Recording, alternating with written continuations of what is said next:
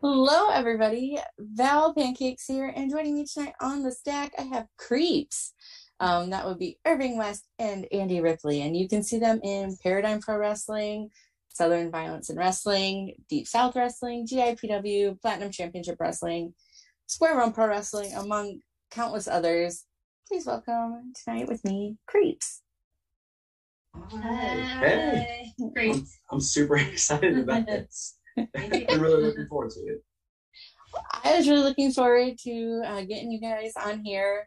I was able to meet you when I was in Indiana, and you guys are so much fun, and I just really enjoyed you, both your wrestling and just you as people. So I really wanted to get you on and hopefully get some more people interested in Creeps. Yeah, that would be rad. Yeah. So first, sorry, go on. Oh no, I'm sorry. It's all you guys. I'm just here to facilitate. First, though, I do have to ask, what does CREEPS stand for? It means can't really exist either politically or socially. And how did that come about? Well, so before we started working on what became Creeps, it was just sort of a natural process where we started to incorporate more of who we actually are as people into what we were doing with wrestling. It's not like it's miles apart from where we had started, but it just seemed like it made sense to make it more explicit. And so, as far as the idea of not really being able to exist, I know that you have certain components of this that... So, like, for me, that's, as a non-binary person, who politically, in the state of Georgia, doesn't exist, because that's not an option for, like, your government ID. That's part of it, being bi, pansexual, and not necessarily, like, always having people, not always, but often having people be like, oh, no, you're really straight or you're really whatever, you know. And then for you? Yeah, for me, I've been trying to be more, I don't know, like to present more visibly the fact that I am not white. Passing is a really strange thing, but I'm half Native Hawaiian, and it's one of those things where because I pass, you won't know unless I put it kind of front and center. And it's not that it's the entirety of me or my identity or that it means like absolutely everything, but I think representation is important. And again, in Georgia and perhaps many other parts of the world, I would assume, encountering Native Hawaiian folks isn't really that common. Certainly like other Polynesians I'll meet, but yeah, so that just seemed like a natural thing to me to want to incorporate into this as well. And it seemed to fit, like all of this just started fitting together really naturally, actually, as we just started talking through it. So yeah, and thinking about people who exist like on the fringes of society. And it's in how far do I want to get? In a settler colonialist state like the United States of America, indigenous people have to be erased as part of the colonial project, which as a Native Hawaiian, that's an especially modern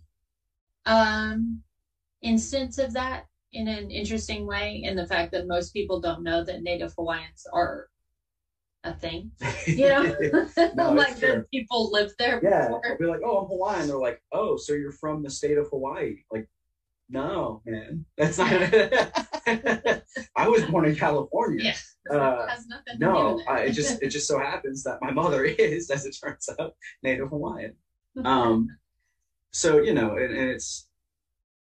I usually don't feel too much like weight by virtue of this. Like, it's actually something I'm really happy to express and to kind of put out there. And so even if it sounds like a little bit dire and they're like, oh, okay, well, we can't exist. That's where the that's part of what this is supposed to do is kind of push against that. It's like by actually stating that we can't exist, we are asserting our existence. Sorry, right. This sounds way too. Yeah, it's like my grad school philosophy class. In practice, we're actually just, well, as you saw, weird. And that's kind of like, I'm not really gonna have a sit down with anyone mid mash and try to talk about I've threatened to do it, but it's true. Yeah. We still have to get a they them pronouns chant going. One day. It'll happen. Next time I happen to see you guys in person, I'll try to get it. I'll try to get it going for you. I've tried from the apron before, but it just somehow it never seems right. Like the timing seems important. So if I'm just in the middle of something, like someone just punched me, I don't really feel like that's a good time to be like, yeah, they have pronouns. Or I'm just like holding my face. Maybe it is. I don't know. Maybe my resolve is not strong enough. I'm a bad ally. I'm real sorry. Well, now that everybody knows that you want the they them pronouns chant, we can shoot for that, Yes. It's a goal. Yeah. Yes. I hope that nobody else has one before y'all, though. That would be like if someone else gets it. It's I would just be happy okay with it. Yeah. If it happened at all, honestly. So. Yeah, because truly, though I've seen more people and I've been paying attention more closely lately, but it seems as though the representation for non-binary people in wrestling is increasing. That's awesome.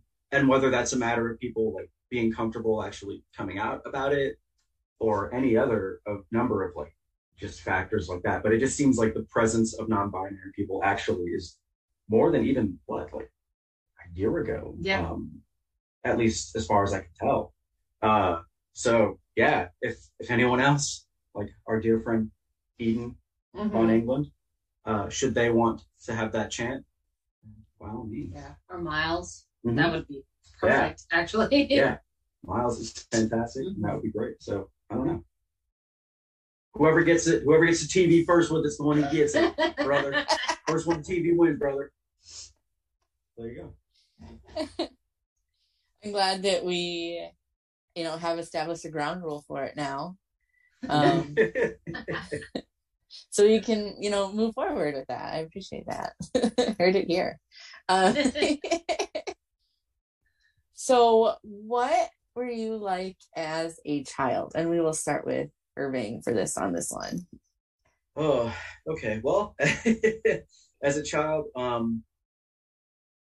I don't know. I've always been I was a weird kid, but I was a very studious kid.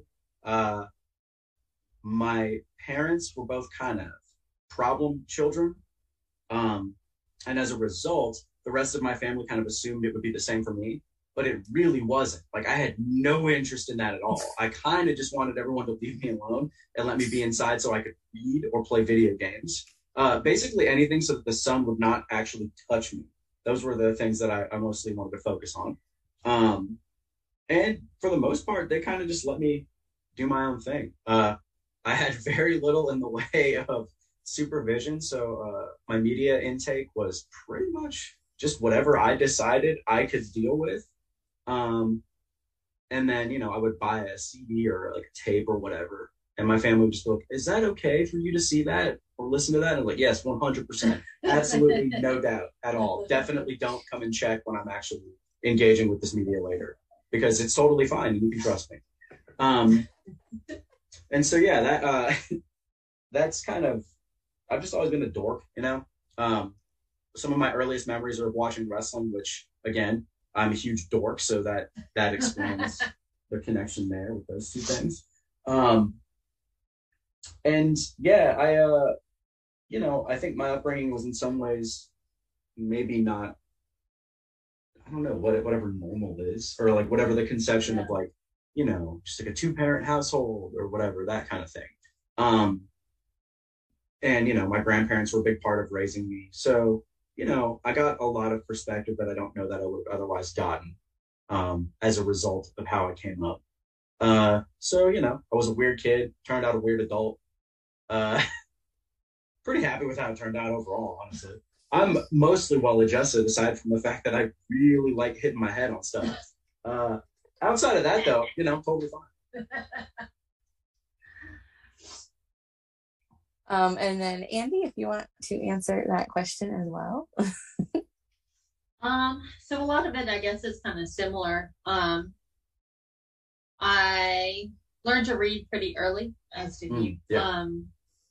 And I spent honestly a lot of time just doing that. I'm a huge introvert still, so even as a little kid, that's most of what I did was just hang out in my room and read. My brother's 4 years apart from me, so we didn't really I was too grown up to play with him by the time he came around, So I wasn't really athletic until much later, honestly. Much later. Just quiet. My mom talks a lot, so it took me a long time before I got comfortable actually speaking in public because there was no way to get around her.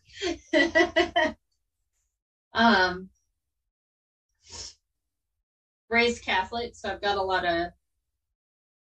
of fun guilt stuff that I'm working through still. Raised Catholic. Yeah, that's what's up. I feel you. I don't know. Good in school. Didn't start really getting into trouble until later, and even then it wasn't like anything too crazy. Just cutting class. Whatever. School's boring, but yeah, I wouldn't recommend it. So I don't know, pretty boring and dorky, I guess, as a child. Yeah. I mean, I know that you also music was like a really central part of your of your upbringing, and it's the same in my family. I think everyone either plays multiple instruments or also plays multiple instruments and sings or dances or just all manner of those sorts of things. And something I kind of took for granted, I think, a lot when I was a kid is that I grew up in an environment where that was just always around me. So I never wanted for ways to sort of express myself creatively. And my family, honestly, I don't know how they were as outgoing with me as they were, but they kind of just let me be as strange as I wanted. Within certain boundaries. They were just weird, arbitrary lines. Hey, you can't bleach your hair. That's too weird. But yeah, I don't know. I'm okay, I guess, whatever. I guess I'll just go watch this incredibly gory thing I'm not supposed to. That's fine. But, for the most part, I just got to be a strange kid. So Nice. I think my family tamped that down for me a little bit. Well, that backfired. Yeah, especially they didn't want any. Yeah, no tattoos. Nice job. Nice job. Yeah, I promised my grandma I'd never get tattoos. That worked out really well. I was like, wait a minute. To my credit, she never saw them. It's true. I don't want to make her cry, but at the same time, I'm a horrible liar. Well, I mean, do what makes you happy. I don't think I'm sure that your grandma loves you regardless. So yeah, she's my grandparents are saints as far as I'm concerned. So, So how did you two form C.R.E.E.P.S? What is your origin story? Well, we started training to wrestle at about the same time. You a little bit before me, right? And for the longest time, we really absolutely were averse to having a tag team of any kind. It just seemed, I don't know, it just seemed too obvious or something. It's oh yeah, we trained together and like, oh wow, let's be a tag team. Like, I don't know, like it can actually just be that simple. But I think both of us were just like, that just sounds too like straightforward. And so for the longest time we just didn't, we just kind of had our own like single stuff going on, and wrestled each other like a billion times. Well, at places that allow intergender wrestling, right? Yeah, which is not super common. Yeah, I could count that on like one hand for most of the state, probably. Unless maybe I'm just out of the loop. I don't know. Perhaps I'm misrepresenting this glorious state of Georgia. But yeah, for the most part, people seem to kind of turn their noses up at the idea of us wrestling each other or being a tag team, for that matter.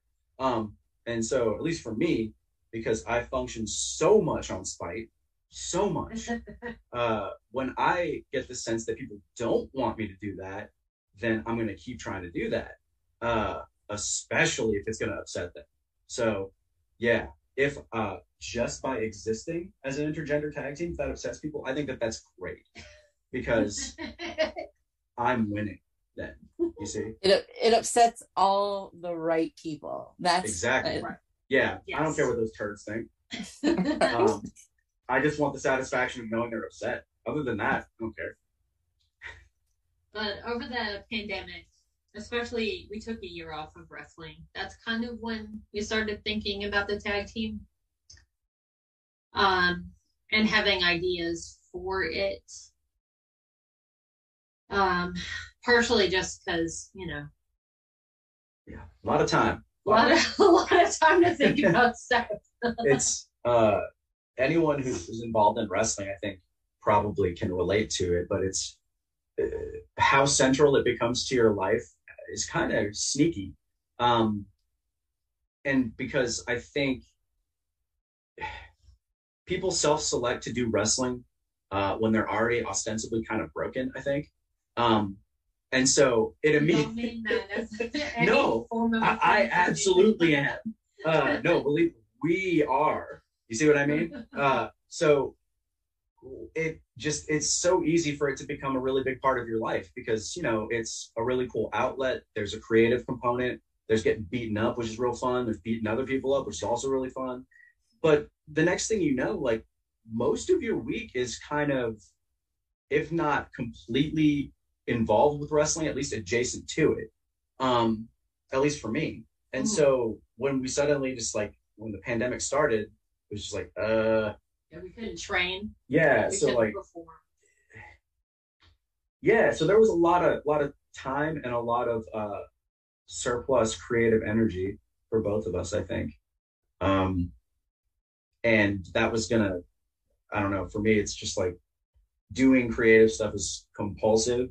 And if my brain gets latched onto some kind of an idea that I want to do, like, I have to do it, or else I'll just sit there miserably not doing anything until I just do the thing. And so that can be cool.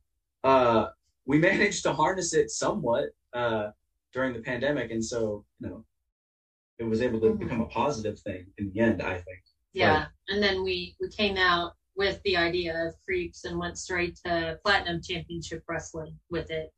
Yes. And then just kind of explained what it was, and they're like, "Sure, let's see if it works." And yes, it has worked very well. It has. Yeah. I'm as surprised as anyone.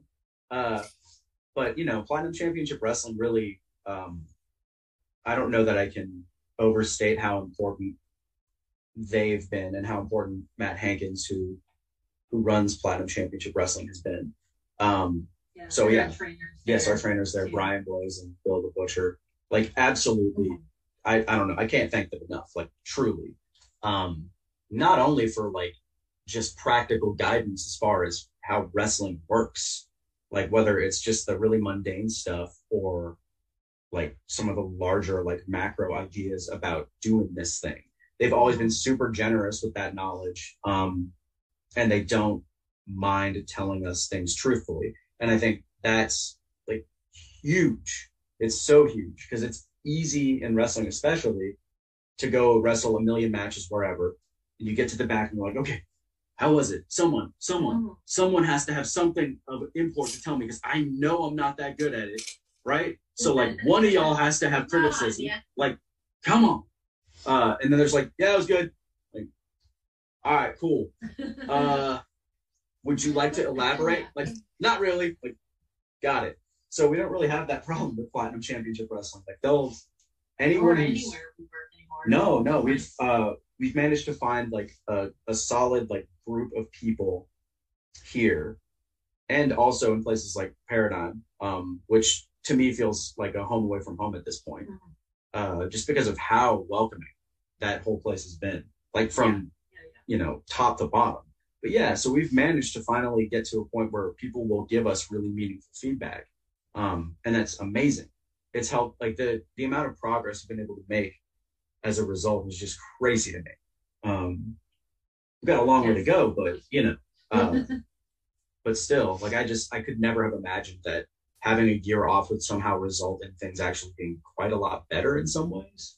So that's, it's a silver lining at least for the year spent like gnashing my teeth and being like, oh my God, I'm never gonna wrestle again.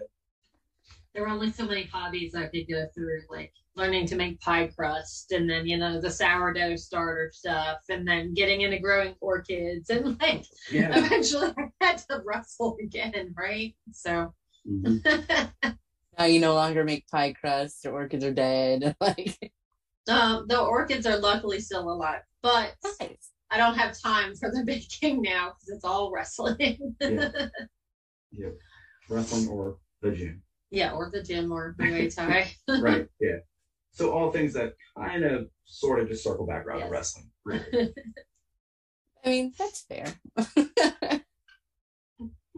You can always make pie crust some other time. Yeah. It's true. I mean, I'll probably get injured in that. So don't say that. I know. I mean, it's just law of averages, and also you're not the one to imagine you having the patience to make up pie crust. I hate baking. It takes like all day. It does, and it's a bunch of math and just standing there. That sucks. I hate that. I hate that idea a lot. If I get injured, I'll probably find something else that's horrible for my body to do instead. It's like, what can I do with a leg that doesn't work? Well, I guess I'll just roll down this steep hill. So yeah, that'll be my next hobby. Rolling down hills. Yeah, rolling down steep hills. Yeah. I'll try to film it. I don't know. Maybe there's, maybe that's my meal ticket right there. That's what'll do it. Lord knows I ain't gonna be wrestling. It's so funny to me. Would you do it like in attire or like just you? Maybe I could do both. You could do it like on a sled. A log. In a log. hollowed out log. Yes. No, that actually works really. Hey, no, that fits perfectly. I'm like a weird little in that log, just rolling. No, that makes perfect sense. Rolling with Irving. Yeah. So when I inevitably make a video about that, everyone, you were warned. I can't make any promises about further injury or what kind of swears I'll say or whether I'll even go very far down the hill. But maybe I can get a GoPro, really make everyone nauseated. Keep Irving away from steep hills. Got it. Yeah. Yeah, I had some caffeine now, so the caffeine's taking hold, and I'm like, I'm going. I got ideas now. Oh, no. I didn't put that in. Don't put that on me. That was not a step. No, it's not your fault. I'm full of ideas. Most of them not good. So, how did you decide to pursue wrestling? And we'll start with Andy this time. So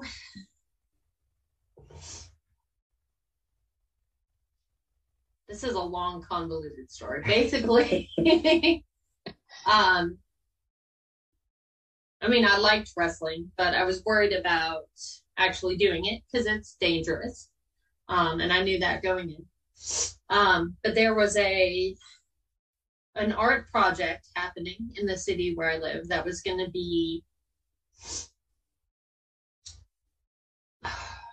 how to anything I say about it is gonna make it's gonna sound real mean, which is not necessarily how I mean it. Basically, it was a bunch of artists who wanted to do performance art as wrestling, which wrestling is performance art, but you know. And I heard about it, and I was like, y'all know that that's like dangerous. Like you should train for years before you try to do any wrestling. You can't just do it. And I guess my parent brain kicked in, and I was like, well, I gotta go. I gotta make sure these women don't kill each other, you know. So I found them some training, and we all went. And then, like the second I started, I was like, well, I've got to do this now. Like I messed up, and now here I am, and this is awesome. So, yeah, I don't know. I guess that is really how it started. Ironically, I was the one who first got injured as a part of that art project thing. Did anyone else at all? Yeah, someone else broke their wrist really? As well. Yeah. No.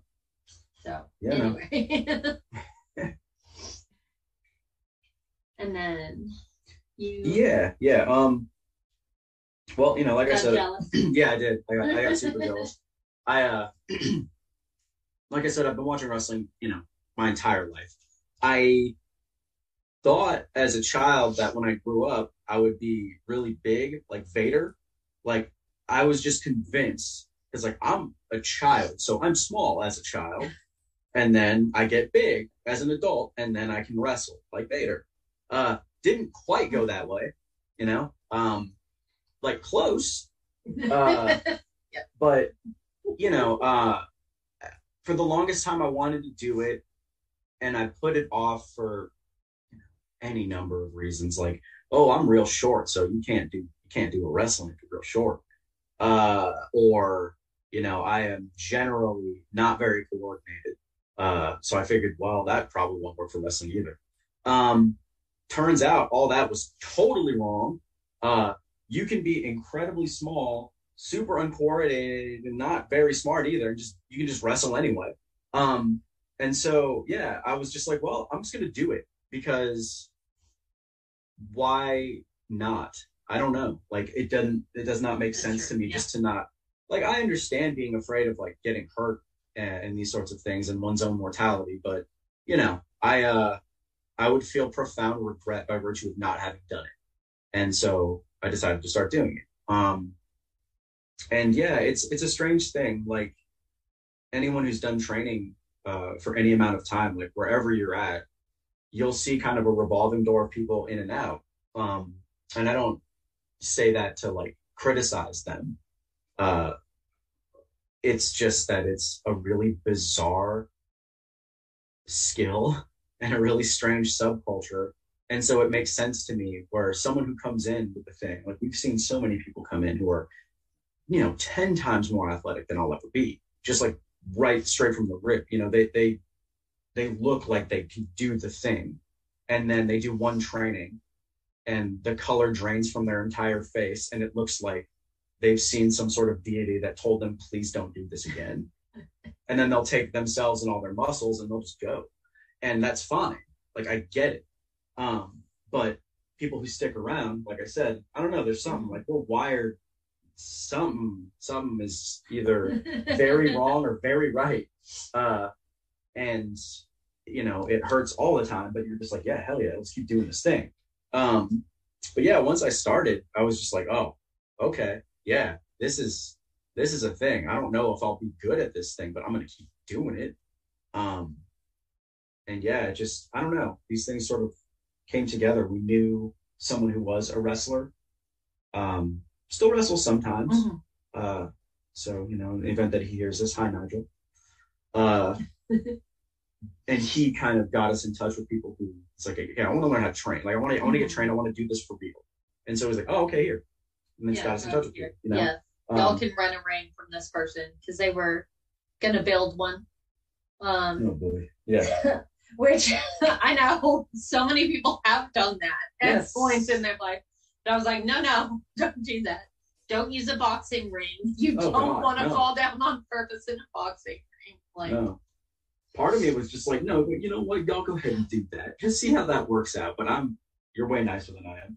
So I just can't help it sometimes. yeah, I'm just like, yeah, make a ring. Oh, yeah, find out. Just do it. No. Follow your dreams. I mean, if you hit it wrong, you'll be dreaming all right. Yeah, exactly. Yeah, that's you'll do what I like to call shitty time travel. So yeah, you can have all the shitty time travel you want in wrestling. It's right there for you. There for the taking from anybody who chooses. Yeah. Just don't tuck your head. Yeah, yeah, just don't listen to your trainers at all. And you'll time travel Trainers? constantly. Yeah. Right. It's like, who are you? Did I do good? No, not really. Can you elaborate on that? No. No. Whatever you did there, don't do that again. What has been your greatest achievement in wrestling? And you can, as a tag team, individually, and whatever that means to you. That can be if you won a title or a specific, opponent or match that you may have had, whatever that means to you.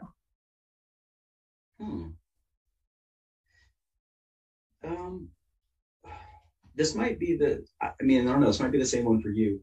I'm really happy with some of the things I've been able to do, some of the reactions I've been able to prompt from crowds, whether it's positive or negative. Like there's something magical about being able to do that in general. But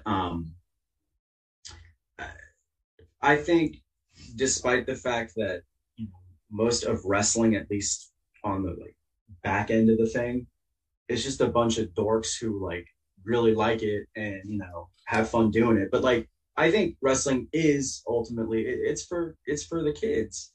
And I don't even really, I'm not like, oh my God, kids, oh, I love children. It's not even like that. I just think it's something really cool and something that resonated with me as a kid. Seeing 1, 2, 3 Kid beat Razor Ramon was the biggest deal to me. And being able to do anything, whether it's get the amount of vitriol needed so that they can have the joy of watching someone just get absolutely pummeled, usually me. That is amazing, being able to do that. But, we made what I hope would be a lifelong fan out of this little girl at just the most bizarre place, which was a Bigfoot convention where we were booked to wrestle. And I don't know, I had never explicitly had the experience as a wrestler of a child being like, I've never seen this before. I've never been to this before. What you did makes me want to actually pay attention to this and to suddenly just really get into a thing. Mm-hmm. And that's crazy to me. I don't know. To me, that's I can't think of something that has been more meaningful, at least personally. They were way a bigger fan of you, still. Well, I was a good guy. Yeah. And I won. It's true. Yeah, you did. Yeah, I got thrown all around in that Bigfoot convention. But again, being part of that, it's wild. That, I don't know. I guess I knew, sort of as an abstract, that was a potential part of doing wrestling stuff, but just to actually see it happen, it's wild. I didn't even know how to respond. She's like, okay, I gotta go over here now. Having emotions, don't like it. See you. So. Yeah, that was awesome. That connecting with little kids, either if they hate me or like me, is definitely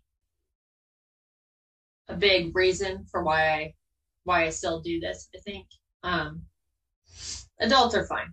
Yeah. But yeah, they're all right.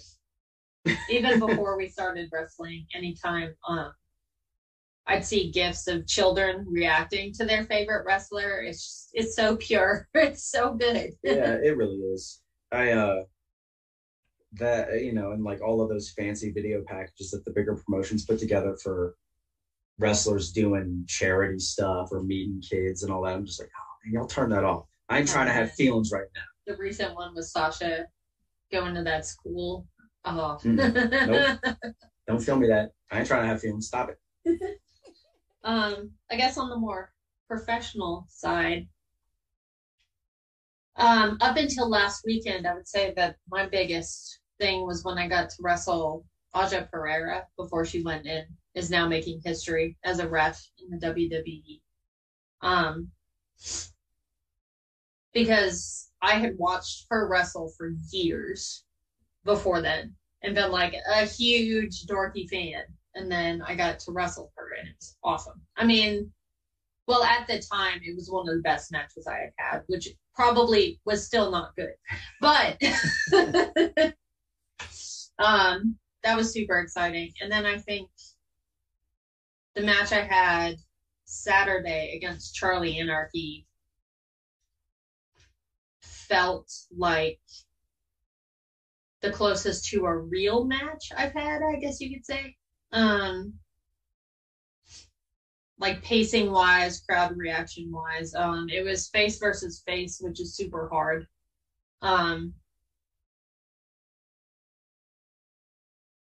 Yeah. And then I've never had any titles. This guy's has some titles. Yeah, I think technically I'm a champion right now. Technically. A tag champion, as it turns out. Not with you. Yeah. Yeah. Uh-huh. Yeah, that's funny. You get all mad at me for my Deep South tag team. Yeah, I mean, well, whatever.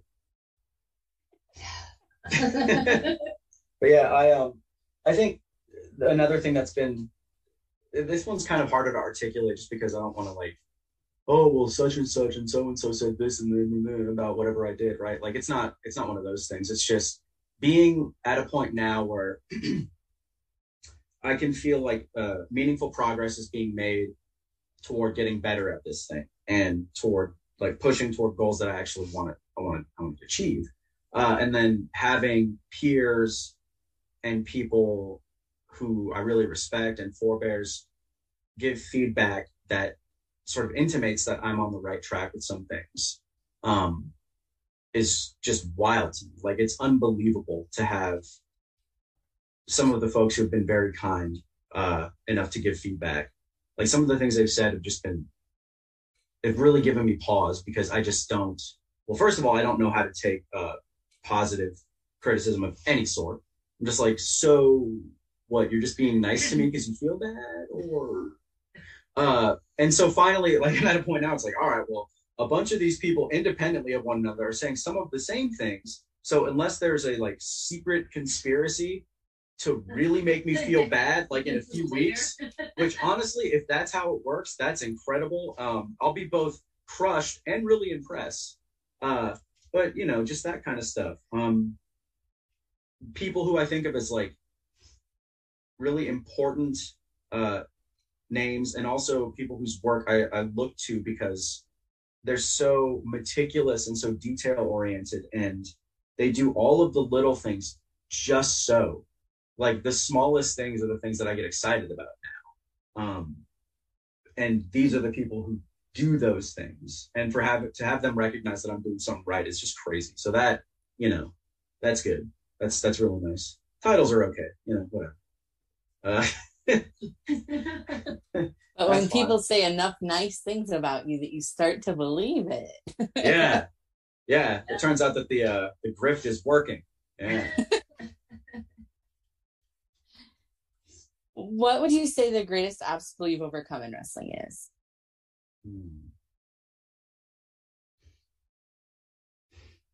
It's a tough one. And that can be anything, as far as like if you had an injury that you came back from, or if it's just like where you're located geographically, or whatever that is to you. If it was stage fright, I don't know. Yeah, I mean, I think there's probably a lot of, at least for me, it's like a lot of small things that kind of a lot of wrestlers, I think, I would imagine, experience along the way. But I don't know, like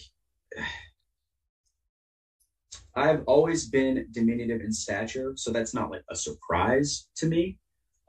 Nor is it a surprise to me when people assume that I will or won't do this or that as far as wrestling goes by virtue of that.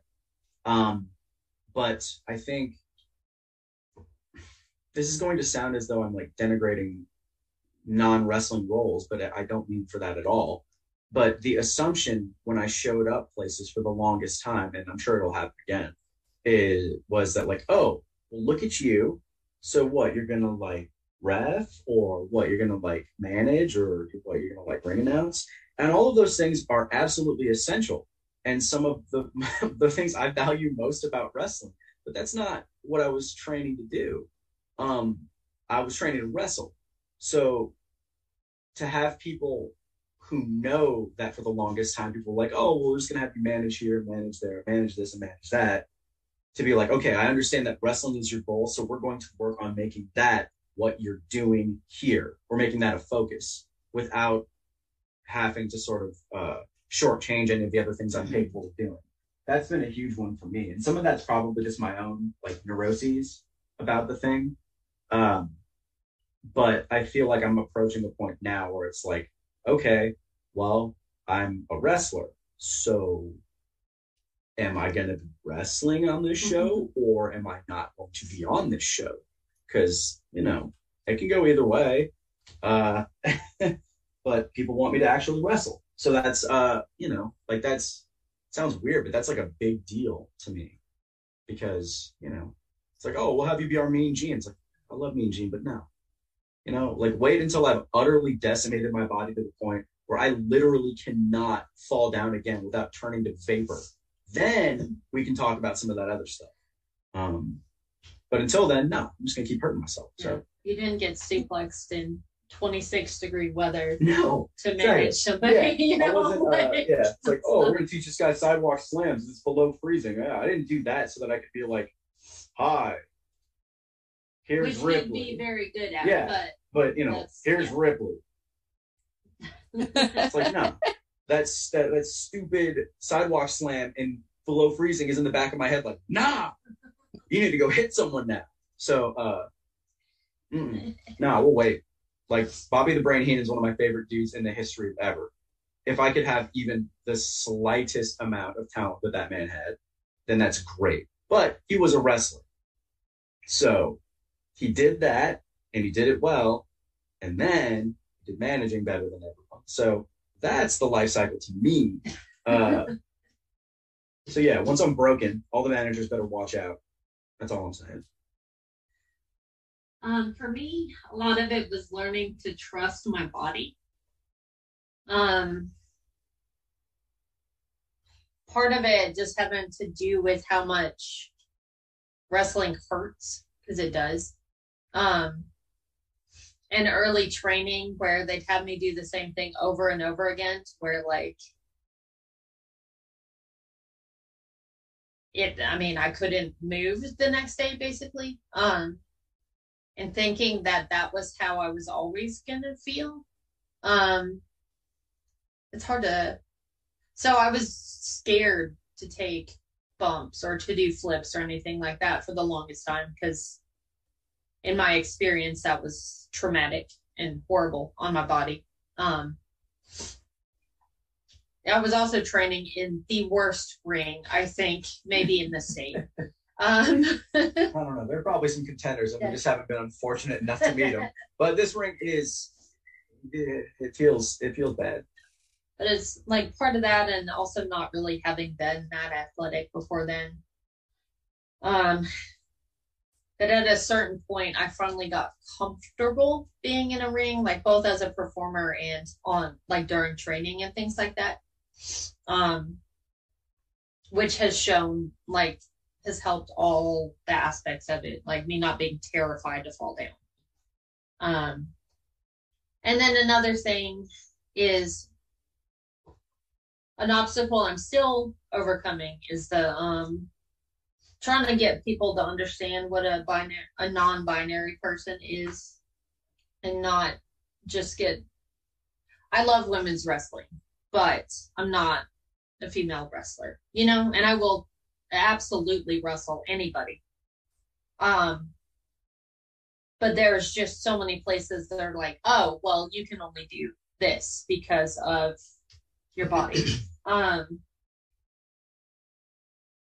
Which has not been as much of an issue when you leave the South.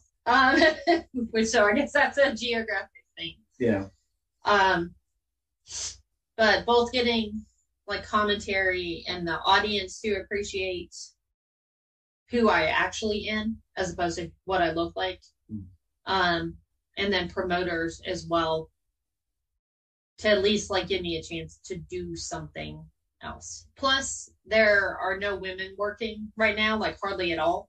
So if I get stuck in that position, I can't wrestle. There's no one to wrestle. Because it's just COVID and there aren't a lot of people working right now. So I can only wrestle Rose Gold so many times. Right. And we keep doing it, and we will keep doing it. And, you know, but at a certain point. Yeah, Rose is great. Yeah. But, you know, I mean, it was, you know, it's kind of like how many matches. Like when I wrestled Crystal Rose 25 weeks in a row because they could not find anyone else. That's not an exaggeration. No, we counted. They let us wrestle once during that, and it was with so much fussing. They're like, oh, I can't believe that I'm doing this. Oh, so-and-so's rolling over in his ring. Oh. Someone had died like earlier that day who was really against intergender wrestling, and you know, somehow it was our fault. Yeah. I'm sorry. Yeah. And then the match actually was just, they were like, oh, okay. All right, Irving, no punches. Can't pick Ripley up for any kind of a move. You know, like, I was like, okay, forearms? Like, no, forearms are too close to punches. Can't do that. It's like, all right, no kicking? Okay, yeah. What about submission holds? I don't know. That might be too bad. So I was just basically standing there like, I guess beat me up. You know, can I try to get a pinfall? Is that okay, or will that offend? So, you know, that was the kind of stuff that we had early on where it was just like, fine, we'll let you wrestle, sort of. We'll let you stand there and pretend to wrestle. Yeah. Sounds terrible. It was. So sorry. I'm glad that things seem to be progressing to where that's not like as big of a deal in certain places. And I hope that that continues as more people exit the business. Yes. That's a very good way to put it. That's much more diplomatic than I've usually put it. So I like that. That's good. As more people future endeavor themselves.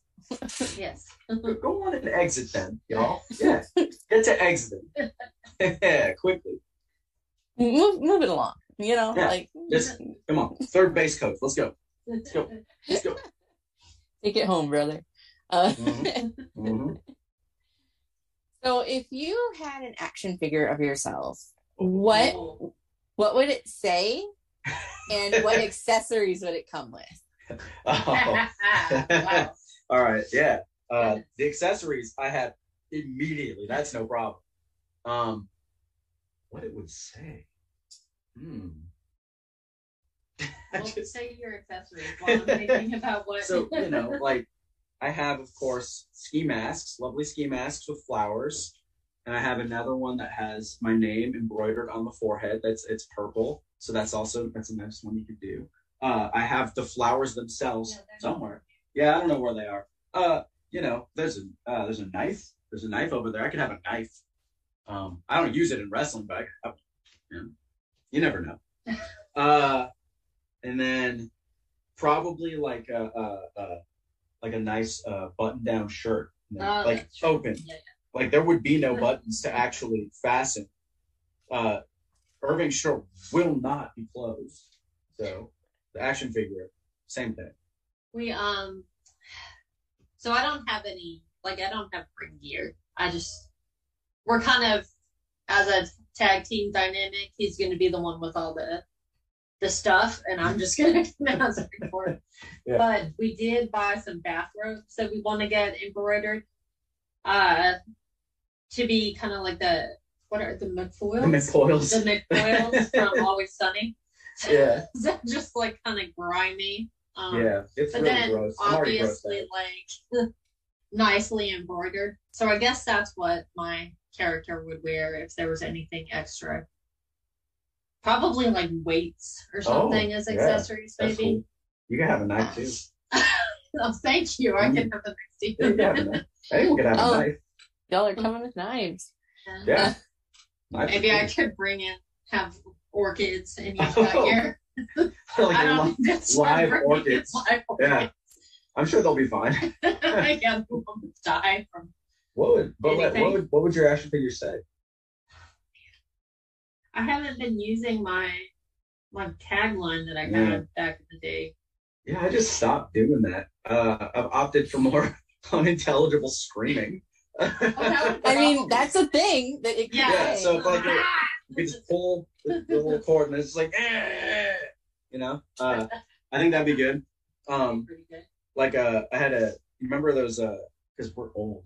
Remember those Ninja Turtles that they had the big giant awkward looking shell on the back? So they could Yeah, you pull that thing through, Yeah. and then it was just like it was supposed to be like cowabunga, but instead it just sounded like nah, nah, nah, nah. Those are I want my action figure to be like that. Just So put like a backwards big, weird, masking in it. yes, and like a big weird growth that you have to pull a thing through, and then I just unintelligibly say some. I'm sure kids would love that, right? It'd be a great toy. Yeah. Yeah. Mine would probably just say creeps or like, come on, Irving or whatever tag. Let's go. Irving, why? Okay, don't mouth the ropes. Yeah, mine could just be like, why not? We'd have to have like you pull the little thing and it licks its hand to tag each other somehow. Yep. Yeah. You can have like little magnets in your hands. Oh, that's yeah, good. That's really good. Vile, horrible toy. No one would want it. Like, this toy has too much body hair. What am I supposed to do with this? Own it. Yeah, exactly. Yeah. Groom it. Tell it you love it. Be friends. It only limits your imagination, awful little children that I've imagined. What was that? The little spitballs? No. Mad balls? Mad balls. Yeah. Yeah, I want to get a mad ball. This is kind of off topic, but not Yeah. really. Yeah, I want to get a mad ball of my stupid face. Because I think that my face is really well suited to something like that. Something like, you know, bulbous and like with features that don't look right. So I think that would be the perfect toy. I do think that your facial hair would lend well Yeah, right. to a mad ball. Yeah. Yeah, well, and the reason I even have this facial hair is because I thought it would clearly communicate that I'm not nice and that people should not talk to me. And instead, it has had the complete opposite effect. It's an abject failure. I don't know what's going on. I mean, yeah, people keep cheering for us. It's weird. Like, I come out and I'm like, hey, this is what I look like. And they're just like, yeah, sure. That seemed fine. Like, all right. I think this says more about y'all than me at this point. Well, I was a big fan of y'all when I saw you. So I don't know what that says about me, but I'm sure. I think that you're great. So, yes. You know. I'm sure that's not the only weird thing about me, I'll be honest. We're only scratching the surface as far as weirdness goes here. Oh, I am, you know, while we're kind of talking about it, you guys do interesting things outside of wrestling. If I remember correctly from when I got to chat with y'all when I was in Indiana, such exotic locale. Beautiful Indiana. Why did people come here? I mean, I live in Nebraska, so I really can't throw too much shade, I'll be honest. But yeah, I'm in Georgia, you know. It's all a lateral move. Same level of suck, just different. Yeah. The window dressing's a bit different, but it's the same stuff. But what do you guys do outside of wrestling for the uninitiated? So we are also paranormal investigators. Yes. Or maybe more sightseers. We have yet to find anything. Yeah.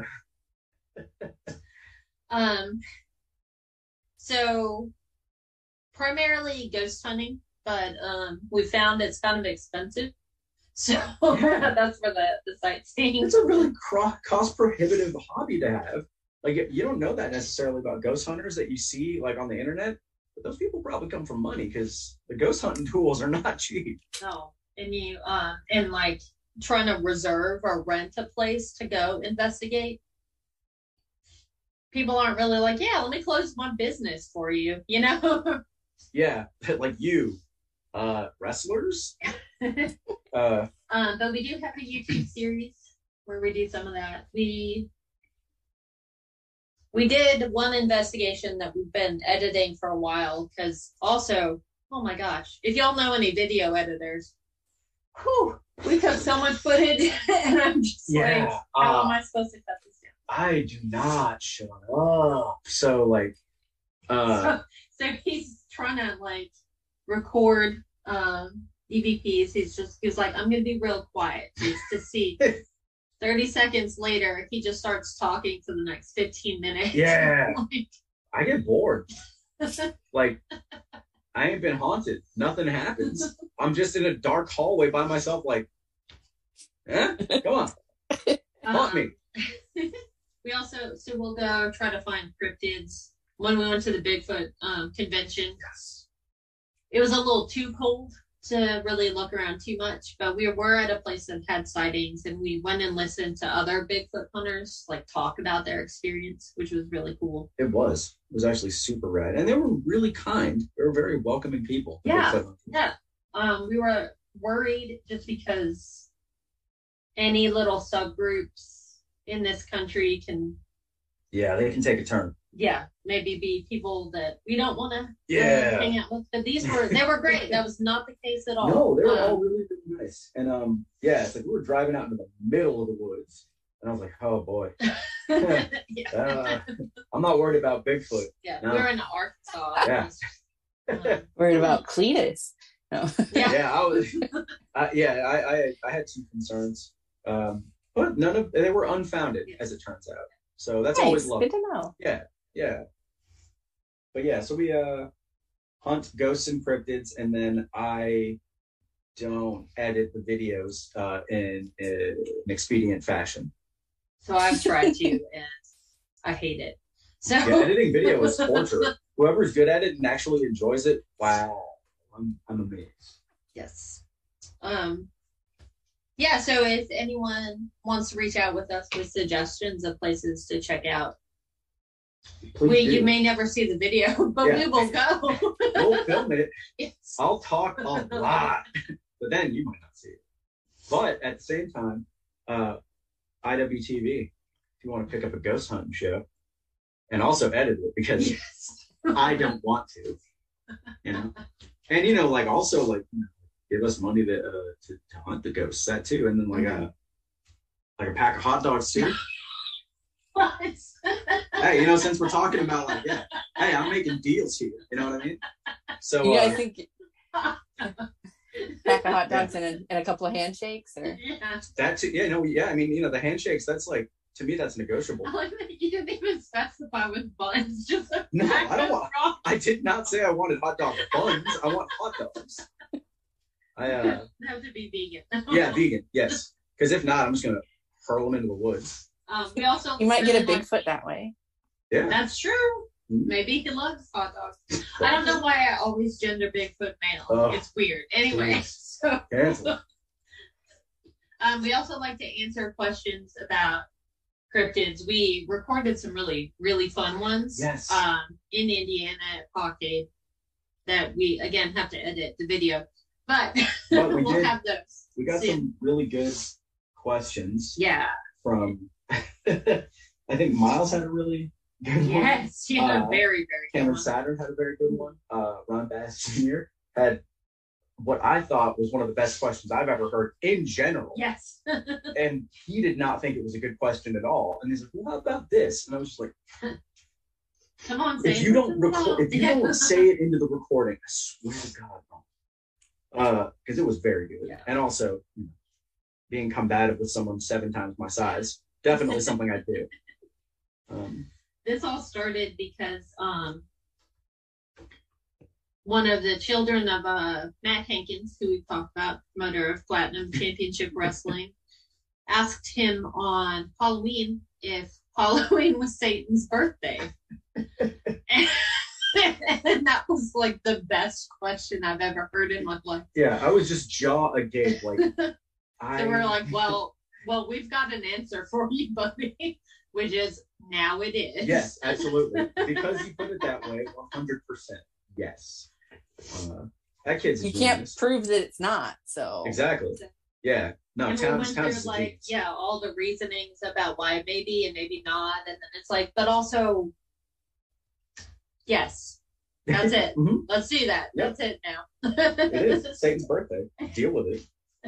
You don't like it? Well, Yeah, because Christmas is Jesus's birthday, so why would Halloween be Satan's birthday? It makes a lot of sense to me. It does, Mm-hmm. and I'm pretty sure it's biblically accurate. yeah, Yeah, I went to catechism. hard same. Yeah. I mean, I'm sure they talked about that. I paid a bunch of attention. I mean, I was raised very Catholic, but much to my mother's dismay. Hi, Mom, if you are watching, she sometimes watches. You know, haven't gone recently. Yeah, I don't know if I'm allowed. I might combust. It might be a thing. I don't think so. Try it and find out. I don't know. Oh, I will. Yeah. But you said that you were looking for places to investigate. I've wanted to go to this place and I haven't been able to yet. But I'm sure you've heard of Villisca, Iowa, where there was a brutal axe murder. Oh, right. Yes. You can go to the house and like stay the night. Oh, yeah. And that's only like an hour and a half from me. So okay, that's if awesome. you find yourself wanting to go to Villisca to the axe murder house, hit me up. I'll meet you guys there and we can do it together. Yeah, oh, that'd be so good. That's excellent. I also keep just threatening to just go to sleep in a mausoleum. Because people are really weird about mausoleums and graveyards. They're like, I can never be there at night. I'm like, why? What's going to happen? The deads aren't going to do nothing to you. They can't. Or can they? No, I'll get a sleeping bag, pillow. That's it. I'm wondering where you've been threatening this. I've said it many times, constantly. I don't know if anyone else heard, but I did say it. Yeah. So if anyone has a good line on like a mausoleum, that would be all right with me. Like, sleeping there sometimes. Yeah, I think if cemetery caretaker is still a job, I'm not sure if it is, that would be pretty perfect I for would love creeps. that. Yeah, that'd be really nice. I honestly don't know if that's a thing anymore. Do they not take care of the grounds anymore? They do, but I feel like it's probably all outsourced or something, Oh, big cemetery. I wonder, Yeah. Cemetery. Follow the money.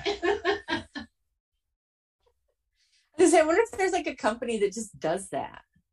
There probably is. Probably. Yeah. Or maybe you could start one. That's true. Yeah. You can be big cemetery. I'm sure I look urban. Big cemetery. Wes. I'm sure that I look really trustworthy. Like, yeah, let me take care of the cemetery. It'll be fine. Like, he's an affable guy. Except you'd have to do it after dark because you hate the sun. Oh yeah, it's terrible. It feels bad when it's on me. I don't like it. So you would not mow the lawn. No. Wait, there's lawn mowing? Hell. Okay. I will be a cemetery Not if you get some goats. Ooh. See, yeah, now we're talking. I like goats a lot I too. like that idea. With the movie Cemetery Man, I did not see him mow a lawn. Not a one. None. He was just being handsome. Yeah, that's a good movie. That movie's awesome. Now that we're way off track, which is fine. Yeah, yeah. That's the best part of these. Just, taking the ride. What is the wrestling word? Back to wrestling. What is the wrestling word you use most outside of wrestling? Ooh. Blown up, I think, is probably mine. Yeah. Honestly, I would not have thought of that off the top of my head, but I think that is it. Oh, brother, I'm blown up. Oh, I'm blowed all the way up.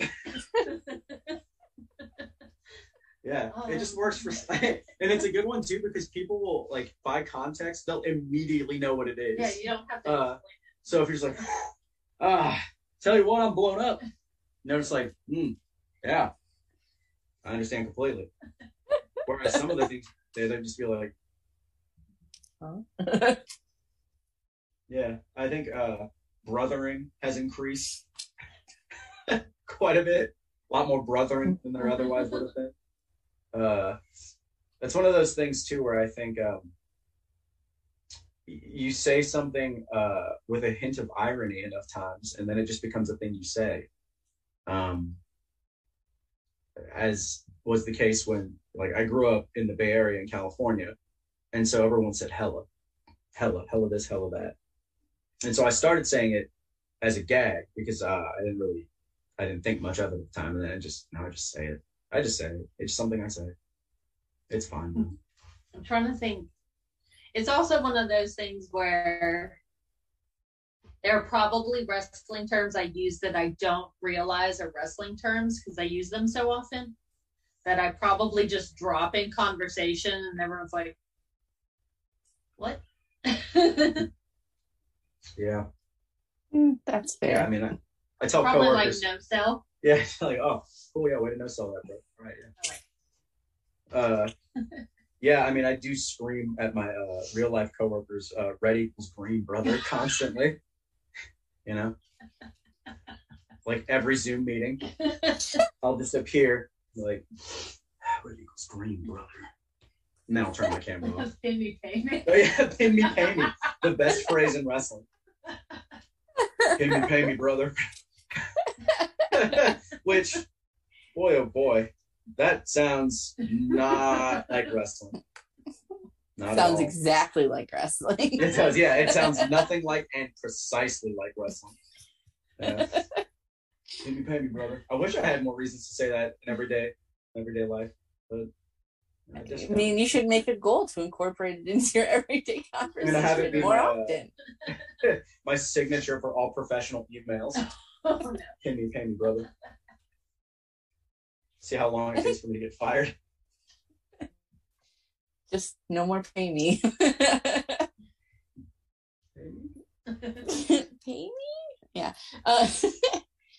So, wrestling, I know that y'all do road trips because I saw you in Indiana and you live in Georgia. And so, what do you like to listen to when you're on the road? Well, we mix it up a lot, I think. Like for the first part of most drives, if they're going to be like longer than an hour, it'll just be some music. Like, I don't know. I think we go to, there's a lot of Aaliyah. Italo Disco, yeah. Andrew WK, also always a good choice. Usually some really very ignorant, tough guy, hardcore stuff. And then we've had some audiobooks that we were slogging through. Some of them are good, but audiobooks are hard. They are, and my attention span, it is not good. So I will just space right out, and then I will have no idea what's happening anymore. We listen to nonfiction audiobooks usually that are about the paranormal. Not high production values, I don't think, on those. There was a JFK conspiracy book. Yeah, we listened to most of it. Yeah. Not all of it. A couple of John Keel books Uh, and John Keel, that guy was a piece of work. Let me tell you. He wrote Mothman Prophecies, Okay. which was a nonfiction work, and then kind of became the movie. Mhm. He's got some interesting views on women for sure. He cannot let a woman pass by his view and then be part of the book without a comment on their looks. I swear. He can. It's like, it just, like, you wrote it down, man. You could have took it out. But no, it's like, oh, yeah. Mrs. So-and-so. Mrs. So-and-so, Very attractive young housewife. a very comely young housewife. Why are you saying But then that? also sometimes I'll just be like, yeah, a homely woman. It's like, you didn't have to do her like that, John. Yeah, come on. Bro, you were no prize. I've seen you. No. All right? Like, let's chill out here a little bit, John. But so the Mothman Prophecies is a collection of interviews, basically. So he's talking to a bunch of people where these sightings occurred, and every single woman he talked to, he has to judge their appearance. Yeah. It's like I started like trying to keep an informal tally. Like, oh, when's Keel gonna comment on someone's looks again? Yeah. Only one man, I think. Yeah, there was like the one outlier. Oh, did you get confused, John? Like what? Weird. Maybe he was just telling us something. But most recently, we've been listening to the Night Owl podcast, which is ghost investigation in podcast form, which doesn't sound like it would work, but it's so good. It really does. And they do such, like, the way that they do it is, I guess it's not dissimilar from some of the TV shows that do ghost hunting, but they structure it in such a way that it really comes together like a story by the end of it. And it's just really well done. Like, they have so many interviews with people who are in these places, and then they also will have commentary to the extent that it's necessary, but it really seldom feels like they outstay their welcome. Like, usually they let what's happening in the investigations tell the story unless they need to intervene to kind of, connect A to B. So that's been really awesome. Much easier for me to stick with too than some of the audio. Yeah, episodic instead of 16 hours of the same. It's like, here we go. After about an hour, my attention span is moved on. Wow, you get a full hour? That's crazy. I'm like, sometimes. Yeah, just like 30 seconds. That's fair. Yeah. That's why I like punk songs. Yes, exactly. Yeah, and I feel that way about wrestling matches and bands sets when they play too. If you're a band and you play longer than 20 minutes, you are cruel. Take it home. Yeah, wrap it up. Like, past 20 minutes, like, you are subjecting your crowd to torture. Unless you're George Clinton. Yeah, well, there's always an exception. There's an exception. But by and large, 20 minutes, get out. I want to hear the good stuff. If you're a punk band, you can probably play like 40 songs in that time. So, like, you really, like, people will still hear you go, okay? Like, 20 minutes is fine. And then, wrestling matches too. Ain't nobody trying to watch all that. Sometimes. Fair enough. Those Iron Man matches. Oof. Ugh. Yeah. I mean, good ones are really good. Yes, that's true. It is. It's true, but few and far between. It's true. Yeah, I think it takes some special, very talented, experienced folks to make those work. Right. Some book creeps into an Iron Man. So definitely put me in an Iron Man so I can lose my voice in the first minute. You're like, just kidding. Yeah, or if it's an I Quit match, I literally won't be able to because my voice is going to be completely gone before that time. I guess I'll win. So when you're on the road, I'm a big fan of snacks. I'm a snack source, rack, so snacks. What are your go-to road snacks? Ooh, so lately, well, okay, energy drinks I count as part of it. So that's like, those are, we gotta have those. It's important. Yes. So a lot of ghost energy drinks, both because they're great and because it's on brand for ghost hunting. And then there have been some other wild ones like these C4 ones that taste like Starburst. Those are really good. Those are really good. Alani New. They're smaller, but they taste really good. Yeah. The cherry slush is really good. They're svelte little canes. Coconut water, because we never drink enough water. Miles, I'm sorry.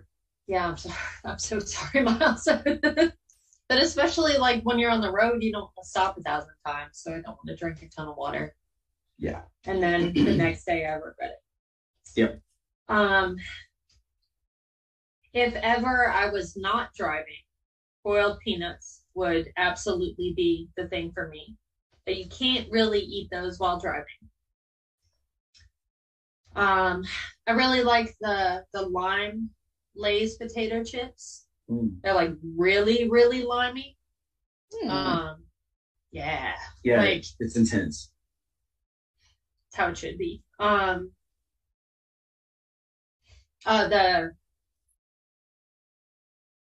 somebody and somebody's protein cookies. Oh yeah, they're vegan protein cookies that have two guys' names on them. I don't remember what they're at all the gas stations now. Yeah. Is one of them Larry? Yeah, something like that. I think they're not easy names to remember, at least not for me. But they're cookies and they're vegan protein. And they have protein, so those are good. And they're not terrible for protein cookies, so yeah, they mostly don't taste like sand and medicine, so like they're all right. And then I found on our travels to and from Paradigm, since we're usually in Louisville. Oh yeah. They have. It's where I discovered this vegan jerky called Bee Leaf. I think that it's a pun. I think bee leaf. It's a good pun, I guess. Anyway, the jerky is crazy good and it's wildly expensive. So like, I'm pretty sure that I take a loss anytime I'm near that jerky, like financially, because I'm just like, oh, I'm just gonna be yeah, it's like $40 a jerky. Yeah, it's like, wow, you have 3 packs of jerky. It's like I'm not smart. Okay, but yeah, that's something I really like. Yeah, the Beyond Jerky is pretty good too.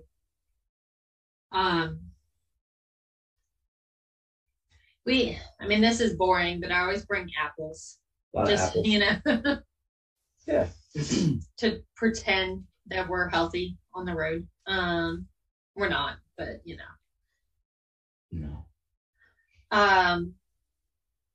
We stop for Impossible Whoppers a lot, for sure. Large fries. Yeah. It's there are stretches of this great nation where vegan food is not exactly the easiest thing to find still.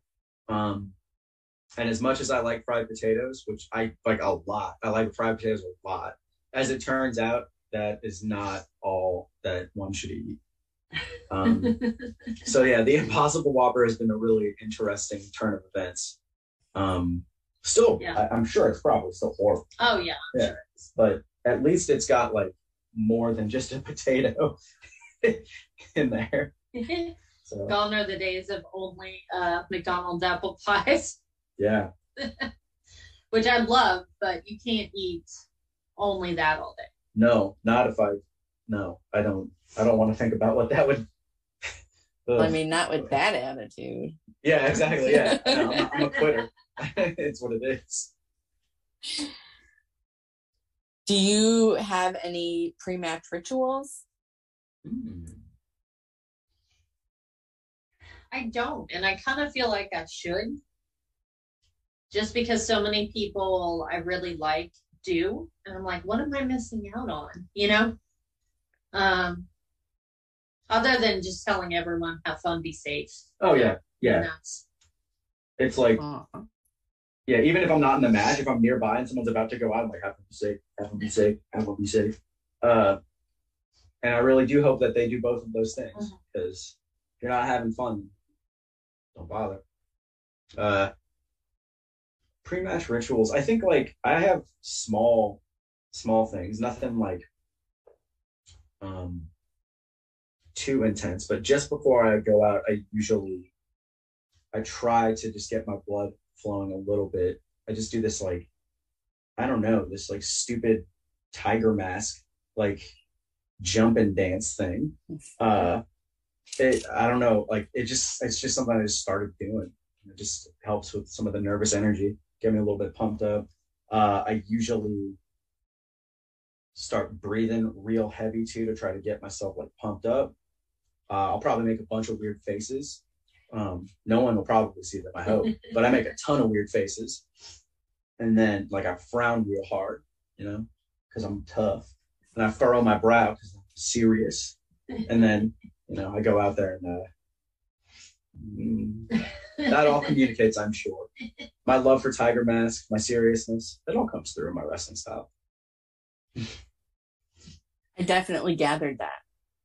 So yeah, when people see me, they're like, wow, it's like a really serious Tiger Mask without a mask. Whoa. That's what they always say it constantly, People tell you that all the time. Must be so yeah, boring. I can't go 2 feet without someone saying it. What is your favorite move to take, and what is your favorite move to give? Oh. So I've been rethinking my stance on Saito suplexes. I enjoy them, but I took a pretty gnarly one on Saturday, so maybe they're not my favorite anymore. No, it's good. You get to see the white light. Those are fun because I'm just being flung typically because people are a lot bigger than me when they give them to me. And if I hit right, I can like flip up and then do a front bump out of it, which is fun. Yeah. To give.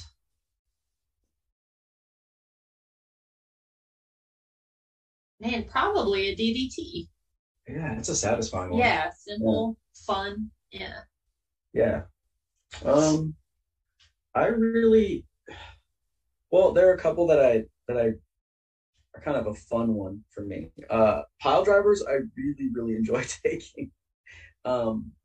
Because at my size, like the danger relative to other folks is pretty low for me.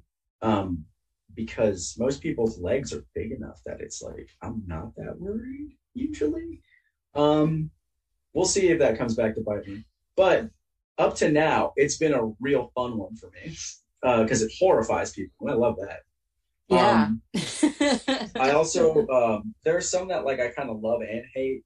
Fall away slams, they're just misery, but they're also really fun. Because people can just like chuck me. So I'll usually just skip across the ring like a stone, and it kind of sucks a lot. But at the same time, I'm in the air for a really long time, and that's a fun sensation. And then to give, I really like, I like giving people sentons. I think that's very fun. We've been doing this one lately where like I jump off of Rip's back and then senton someone, and I really enjoy that. That's a lot of fun. I don't know if that's that fun to like have it happen, but We're not asking about that. No. I mean that's someone else's issue entirely. For me, it's great because I get to jump in the air and then I land on them. And that's fun. And this doesn't happen often, but I also really enjoy getting power bombed onto another person for the same reason. Because I was just like, I'm fine, and they're just like, I was like, you good?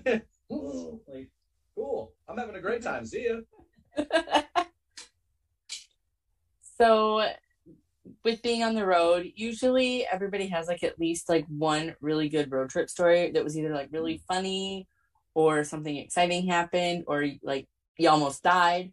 Like what is your best travel story? And you can like censor names if you need to. Nothing too salacious has happened. People have been remarkably well behaved.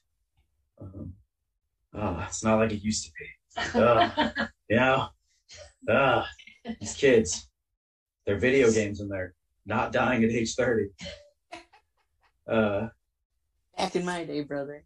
Yeah. Well, horrifying.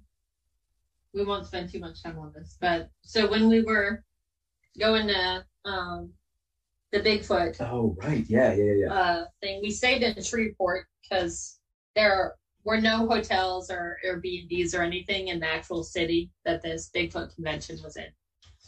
And I waited till the last minute to try to find us anywhere to stay. So I find this hotel on Expedia that's $30 a night, and I'm like, it's just 2 nights, right? How bad can it possibly be? It was bad. So we did not stay. No. We walked into the room and then proceeded to walk back out and give the key back and leave. Yeah. The Google Maps insisted it didn't exist. Up and down. Probably should have told us. us. Like no matter how many times I put the address in, it just kept saying that's not a thing or this is closed. So we found it. There were no lights on in the front. Like, hotels, they have the little spot where you can drive in and there's lights and you can see a desk. This looked completely dark except for like a small light source on the inside. That should have also been another indicator. It was scary. It was really bizarre. I felt like we had just stumbled into a David Lynch movie. It was bad. Like that level of feeling unsettled. So, are you certain that it existed? Yeah, I'm pretty sure. Yeah, they took our money. Yeah, and they're like, no refunds. Like, that's fine. Yeah. There were people staying there. We could hear them. Yeah, I saw a child of course you could. screaming at the end of the hallway digging for garbage. So that seemed like it happened. Are you sure it wasn't a specter? One of those nightmares where none of the lights turn on at all, no matter how many times you flip the switch. Yeah, this was like that, except that actually happened in the actual room. Because people had taken out all the light bulbs. Yeah, the light bulbs were gone. There was no way to produce light in the room. So we... That was as close to death as I've been in a long time, I feel like. Yeah. It just seemed like, I don't know, and it looked like someone had kicked in the door to the room at some point recently and things like that. So. Yeah, it smelled like it was on fire. It was bad. Yikes. Lit by just the light on a phone, it looked especially spooky. I was like, all right, I listen to way too much true crime. Right. Like, I don't want to be a true crime. Like, I gotta go. Yeah, it was just every red flag at one time. Like, yep, I will sleep in the car if I have to. Yeah. Let's go. Shreveport. You are a dump. You are a terrible dump. We both lived in New Orleans for a long time, and this was as Louisiana as a thing could be. Yes, truly. Like that first season of True Detective. Yeah, it was like that, yeah. I don't know if there were any spooky cults at that place, but I wouldn't count it out. No. And also, this is just kind of, I mean, it's about this, but every ceiling tile was ajar. All of them. How can every ceiling tile inside of a building be ajar? How?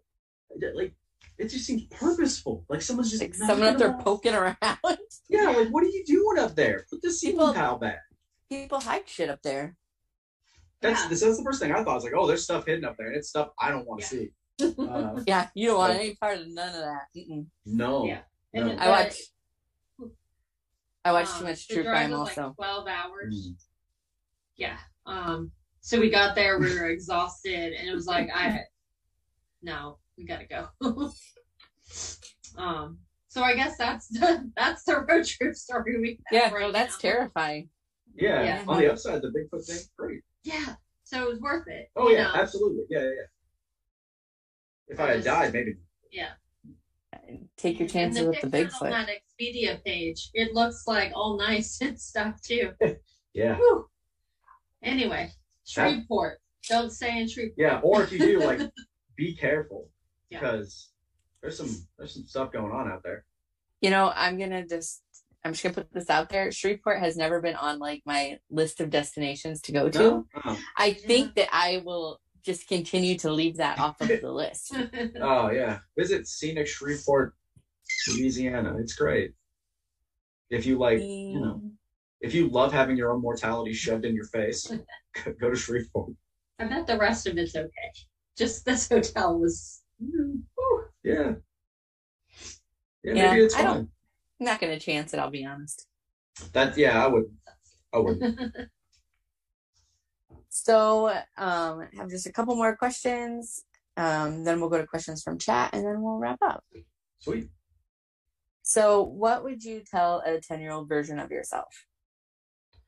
Ooh. If you could go back in time.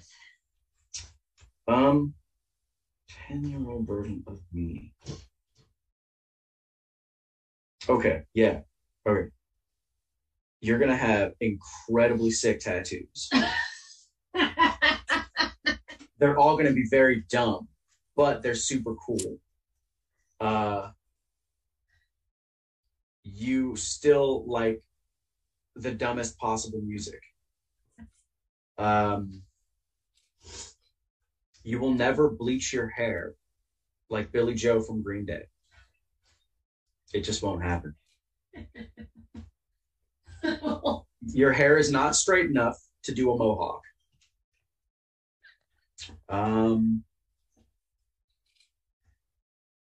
Crop tops are very good. Yeah, I think those are the things. Especially back then. Yeah. Yeah. I mean, yeah. When I was younger than that, I had a rat tail. So, I mean, that kid probably, he would have already been like, yeah, no problem. Like, yeah, rat tail, crop top, let's get it going. But 10-year-old me, I don't know. 10-year-old me might not have been as keen on that. I was probably wearing like double XL metal t-shirts and things like that. Just looking really, really cool.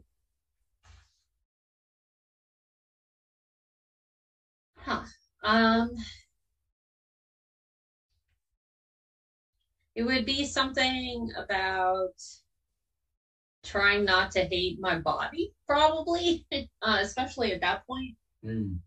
Heading into preteen times. Yeah. Oh boy. Yeah. And that didn't go away for a long time. And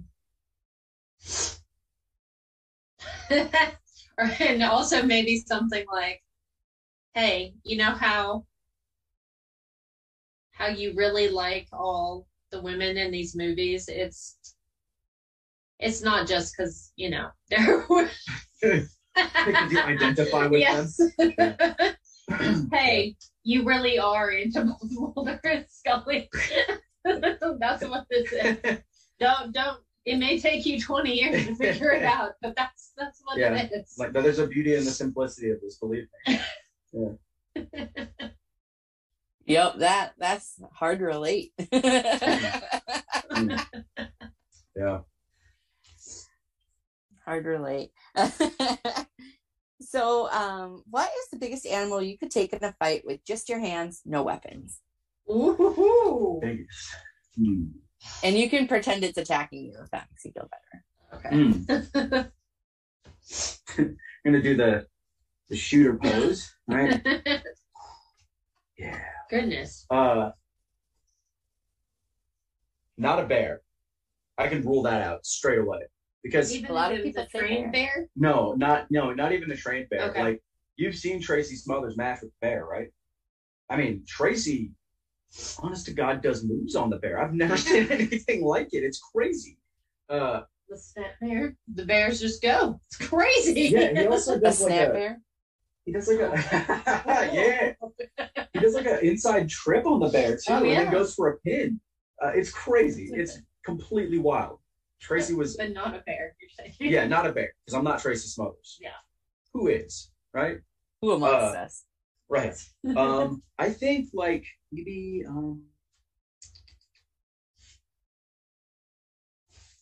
like well, hyenas have really strong bite, but I'm trying to think, like, probably a canid of some sort. It would have to be like, the strategy would be to stay away from its jaws, of course, but I wouldn't want to fight like a large cat because their claws and they're too bendy. Like, I don't know. I don't like that. They're it's like they're made of wind. I don't like it. So yeah, probably like a hyena. I think that under the right circumstances, if I got the drop on one, like if I could get a hyena's back and just keep that control and not let its mouth get anywhere near me, I think maybe that would work. Okay. And it'd have to probably be like a really like sickly small one, But that, I think, maybe, or like maybe like a baby. I was thinking birds. Birds. Because they're, I mean, they're terrifying. Yeah. But their bones are really fragile, you know, so I'd have that going for me. As long as they didn't peck out my eyes or stretch them. No, I didn't even, birds did not even enter into my mind. I don't think I've had anybody ever say a bird before, I'll be honest. Really? Interesting. I'm thinking like maybe a hawk. Oh, a hawk. Not like they got talons though. They do, but I would say like a heron. But a heron's not gonna attack me. I mean, is it? Oh God! I mean, it depends. You're gonna shove it around a little bit. Start telling it has a bad work rate. No. I would not fight a pelican. That's terrible. No, people act like pelicans aren't scary. They are. They're scary. They're very large. My first impulse was alligators, and I was like, "Why?" Yeah. Oh, I lived in Louisiana. Yeah, I thought about it. Like, I think that immediately. Ooh, like maybe a nutria. Oh, yeah. Yeah. I could probably take a nutrient. Yeah. Or a caiman? Are those the small? Yeah, the little babies. Oh, yeah. Yeah, they came really out. Tiny guys. They have those at the zoo here. Oh. Yeah. So I'm just gonna jump right in there. Yeah. Is it still vegan? If the caiman's like, yeah, we're gonna fight. And I think it's still vegan. Agree and sign it. They sign it, yes, of course. We do a contract signing because wrestling. Everyone loves to watch that stupid garbage. So, sign this contract. So, what if you guys as a team could take on any cryptid? Which cryptid would you take on? Ooh, okay. We've talked about wrestling Bigfoot a lot. Yeah. Yeah. I would not win. No, but I would Let like me be to clear. do it. Yeah. Let's see who else would be good. Not the Pope Lick monster because of the hooves. Yeah. That's scary.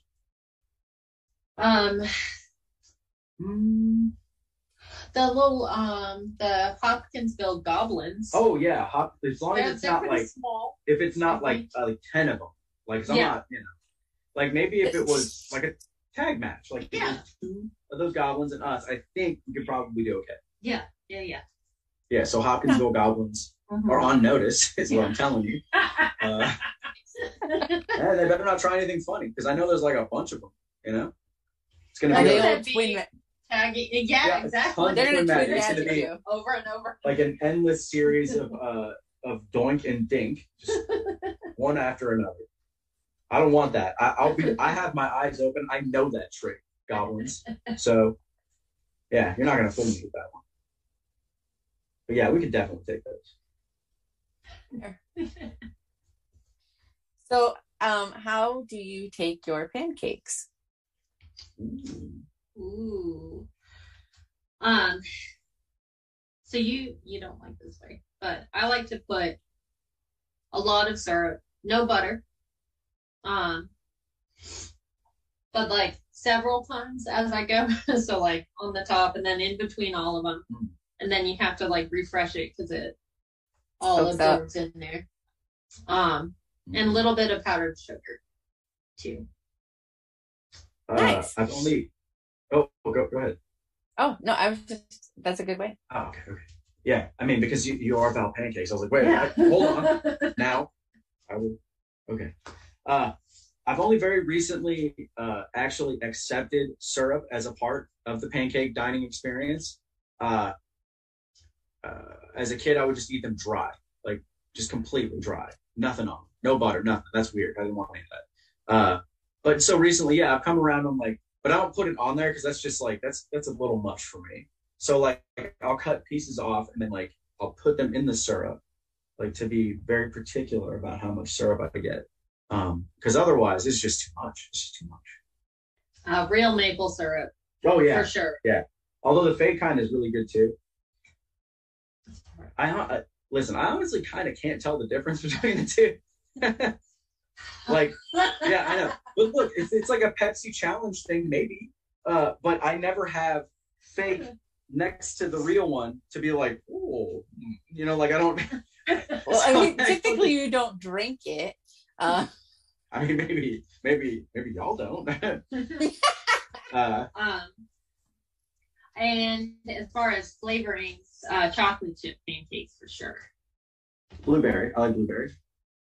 Those are both good moves. Also solid. Mm-hmm. Yeah, blueberry is also really great because like then if you really want the extra sweetness, it's already there. You don't have to turn it into like a big like soup, you know?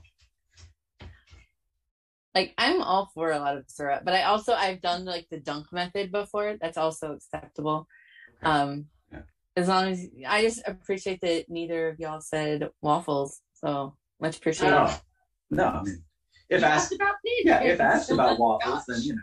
Yeah. Some people try to tell me they don't like pancakes, and I'm like, good thing we waited till the end of the interview for that question. Yes. Yeah. You shooting on me, brother. Oh, that's probably another wrestling Oh, phrase. yeah, I say that like a lot. I'll just say it too, like for no reason.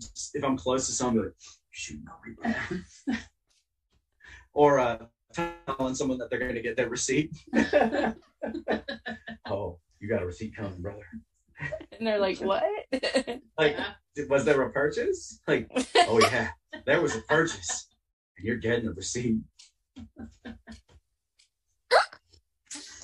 Yeah, I mean, I'm insufferable, I think, probably. Like I was before wrestling. Wrestling only made it worse. So, yeah. Oh, it's fair.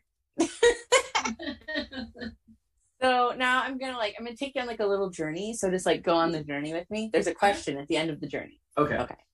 So you're hungry and you go to the store and you're like, cruising down the aisles and you want to eat something sweet. Mm-hmm. So you going down the aisles and you're like, cookies. I love cookies. Who doesn't love cookies, right? Oh, yeah. So you go to the cookie aisle and there's all those cookies, but you don't want any like chocolate chip or oatmeal raisin or anything. No. You go to America's favorite cookie, which is the Oreo, which I do believe is vegan. Mm-hmm.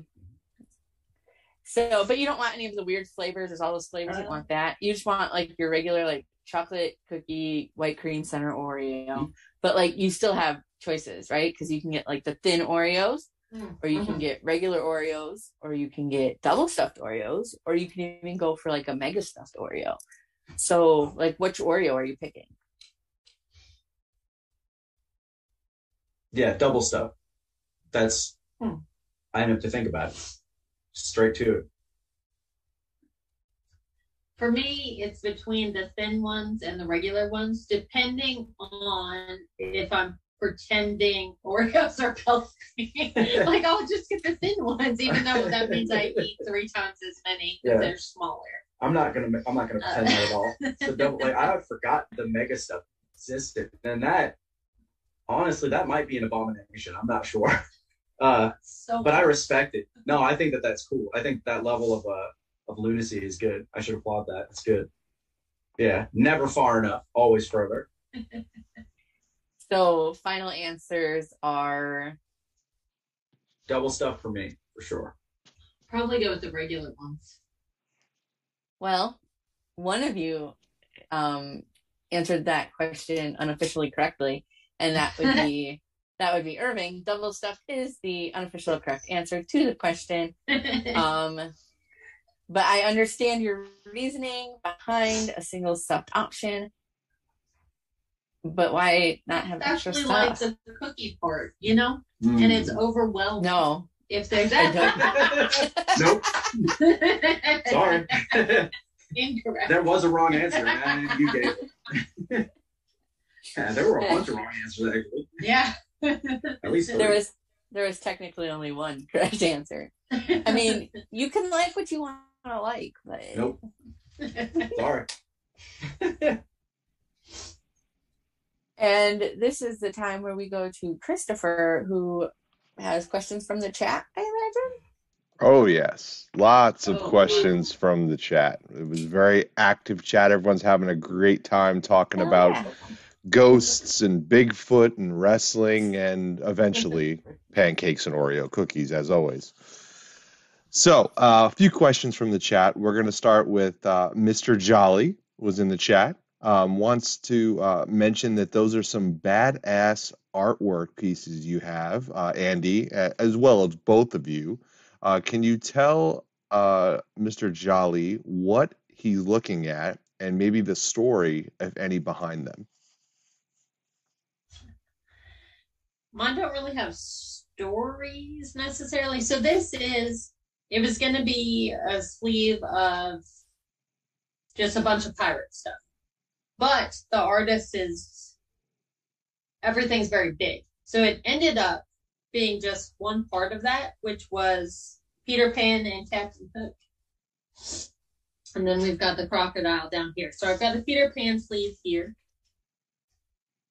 This is Andre the Giant from The Princess Bride.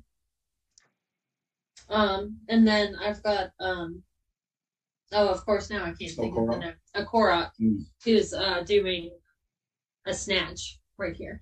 And then there's other stuff. Yeah. Let's see. Well, this guy I love. This is a raccoon with a black flag flying from its tail. I like raccoons. That's and anarchism. So that's the explanation for that. This is just a bunch of eyeballs and then a big eyeball on fire on my hand. That's because I think eyeballs are real cool. This is a bunch of zombies walking around. This is the first tattoo I got, actually. It took a long time and it gave me a really strange idea of how long tattoos take. And then there's like other ones. And you've got yourself? Yeah, I've got a skeleton version of me on my leg coming out of a big cup of coffee because I thought that would be funny. And it still is to me. Oh, right. This is a werewolf licking an eyeball inside of a skull. Again, because I thought that would be cool, and it is. There's a chaos cross behind it. That was something that the artist pitched to me, and I was all about. He really read me. He got to the core of who I am, which is to say, not very smart. And then this is a thing that started recently. This is a bear with prayer, well, I guess paws more than hands. And it's crying, and he's got a crown of thorns, and there's this part in the middle with the 3 X's because I'm straight edge and a dork. There's like a lot of flowers, because I like flowers. So yeah, the common denominator with my tattoos is that I don't think too hard about them, but I go to artists who are very good. So they make them look like actually maybe there's some depth to them or me. I guess the only smart tattoo I have you can't see. It was based on Aussie. I don't know how to say it in the British way. Ozymandias. I think so. A poem by Percy Bysshe Shelley. About a statue of a tyrant that's like fallen down and crumbled. So it's like statue work, and yeah. It's pretty cool. I really like that poem. That's the only one that has even remotely anything besides, hey, I like this. Right. So. Oh, yeah, and I have a minor threat tattoo. Well, technically 2 of them are tops of my feet. Again, dork.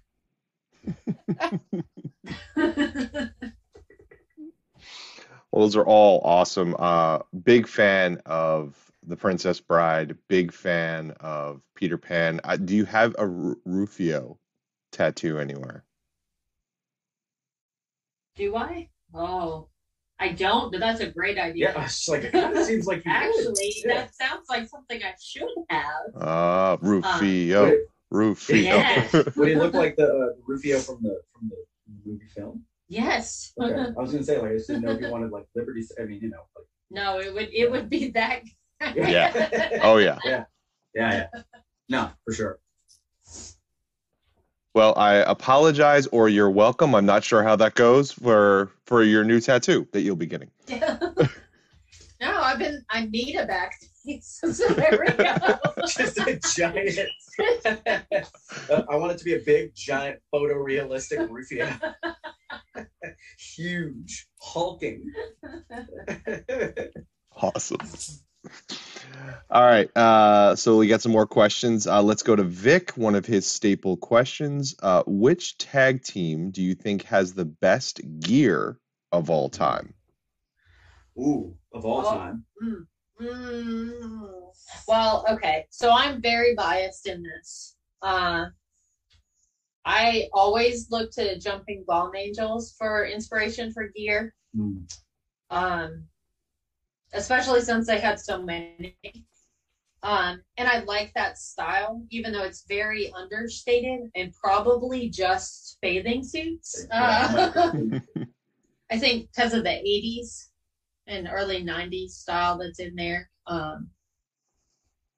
Yeah, so that might not be a very exciting answer, but that's my answer for sure.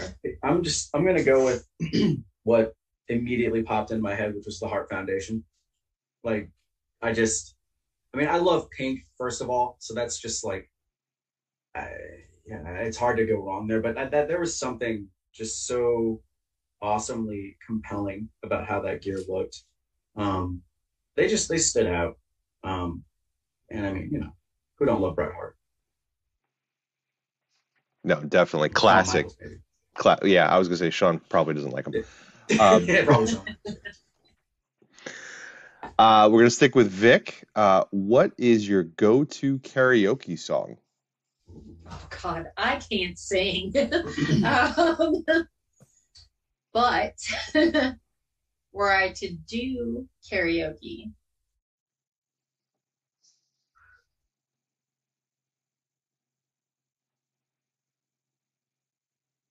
oh, this shouldn't be this hard. Oh my gosh. Okay. I know.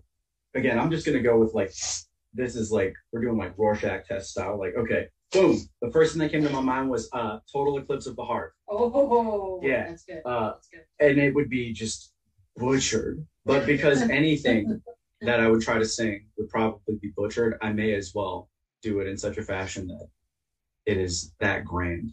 So that's probably what I would do. I think I'd probably do Beating Heart Baby by Head Automatica. Oh, yeah. That's good. Nice. I think I could maybe pull that one off. Though Nice honestly, pick. if like any AFI came on or Alkaline Trio, we game over for sure. Push whoever's up on the stage out of the way and just go. Yeah. Awesome. Excellent. All right, we're gonna choices. go. Yeah, I know Val's way into that. I'm like, yes, those are bands I enjoy. Yes. So back to Mr. Jolly. Do you feel your introvert personalities actually helped you more in wrestling? Did it allow you to be that person inside of you to another level? That's really interesting. I had never really considered whether, like, I don't know, almost the what's the word I'm looking for? Well, what's strange, or maybe not at all strange, is that I think a lot of the people I encounter in wrestling, wrestlers especially, are actually pretty introverted. And so there might be something to that, like whether it's cathartic or whether it's just like the way that I often look at it. Actually, I think you're probably right. I look at a lot of wrestling as I'm giving license to things that I would not otherwise be able to, or at least not in such an over the top or perhaps obvious way. And I think that there's something to that. There's like the cliche, everyone's always like, oh, well, your character's just you turned up to 11 or whatever. And for some people, maybe that's true, but I think it's a little more complicated than that, probably. But yeah, I think it really does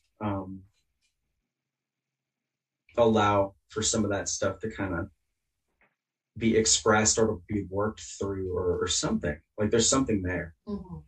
Yeah. At first I was pretending to be someone else as a way to get around like how shy and quiet I usually am. But then things started to click better when I was being more of who I actually am as a performer. And then it is definitely one of the places where certain parts of my personality and being come out more. Like I'm way more out in wrestling than in regular life. Yeah, no, that's a really good question. Yeah, thank you. Yeah, really good one. All right, let's get a little less serious. Vic wants to know, what gear would Irving wear for the hill rolling? Ooh, that's a good question. I've made it sort of an unofficial goal since we started doing creeps. Like part of the dynamic as we imagined it, since we overthink all of these things, is that so the expectations of how a male wrestler presents themselves versus someone who is not. And for the longest time, and still people are like, oh, Andy's a girl wrestler. And that's not true. But also with that comes the expectation of like, I don't know, revealing gear in some ways, right? So we wanted to invert that and have Ripley's gear be in some ways much more understated and cover up more. Yeah. Whereas I have just endeavored to wear as little clothing as possible. And I really don't see any reason why that would change for this. So like so we beautiful. Yeah. Well, no, maybe not that. I'm not trying to go to prison. Jessica. Yeah. Not trying to expose the business. Yeah, exactly. Exposing the business, that's fine. Exposing myself, the law. Wrong creeps. Yeah, the law has some ideas on that, and I also have some personal ones. I feel like that crosses a line perhaps. But I would absolutely wear just regular wrestling gear like I have. Just the little tight boys. Just them little tight boys. Just rolling. I wouldn't even bother with knee pads. Whatever. Forget it. That's true. I don't need them. Man, fuck your knees. Yeah, exactly. You don't need brother. No elbow pads. No knee pads like the British. They don't wrestle with knee pads on. It's very British. Boots? Yes, boots, absolutely. Okay. Yes. Okay. But more for fashion than for any practical reason. I'm not concerned. Ski mask? Yeah, until it probably just came off because of the tumbling. But yeah, I would start with the ski mask, and I would start clutching the flowers too. As like a statement. It's like art or whatever, And then as I went, the flowers, they would go. And then the mask also would go, and then hopefully the tights hopefully would not go. I would like for those to stay. But yeah, that's probably how I would do it. What colors? Oh, what colors? Sorry, Dad. No, well, pink's gonna be there. Pink is gonna. Okay. Oh, you know what? It would be almost like I would want to do a pale pink and then also white. So it would be like deathmatch gear, Like they always come out like looking like Denim Dan, wearing like white jeans and like a weird white shirt, like that. So that when I invariably just busted up everywhere, there will at least be one part where it's just like, oh yeah, he ain't doing good, We're going to have to make sure we film that. I know it's probably not something that normally gets filmed, but we'll make sure that it gets filmed. Yes.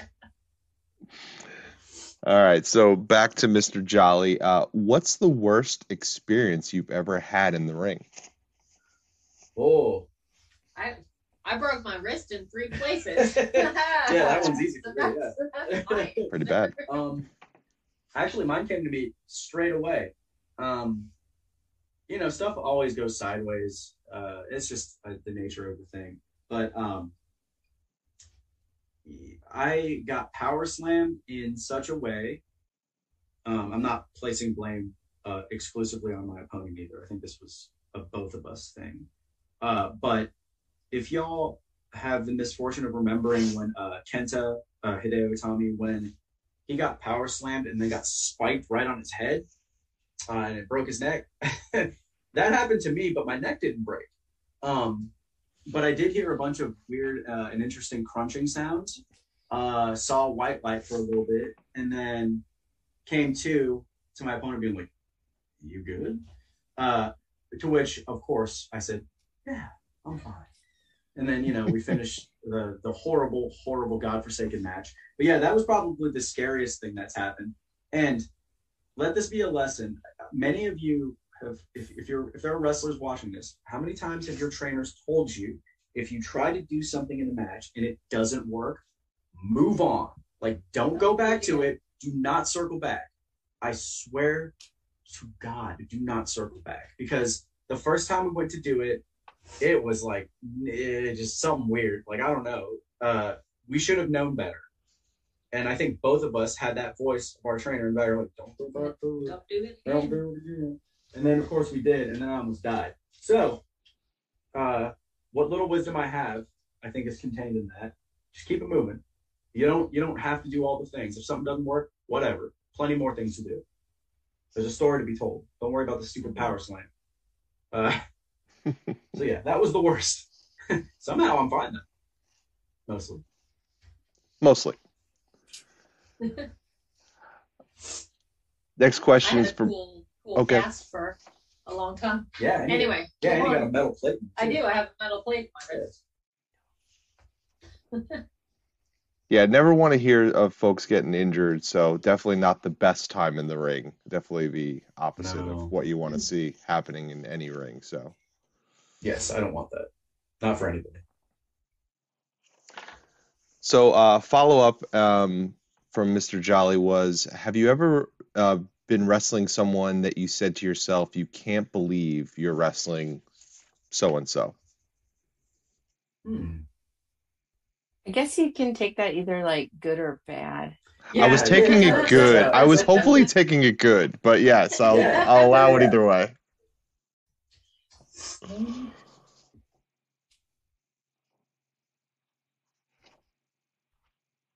I mean, I talked about Aja earlier. Yeah. Mm-hmm. And that's still one of them. I feel like the closest I've gotten to that, besides her, is being in the same room with like Tom Lawler. Yeah. And Dominic Guarini. Where we didn't wrestle, but it was like I will this is kind of cheating because it was in the context of like training and like seminar type stuff. But actually getting to chain around with John Gresham was wild. Like, that was super cool to me. Just because, I mean, he's so good.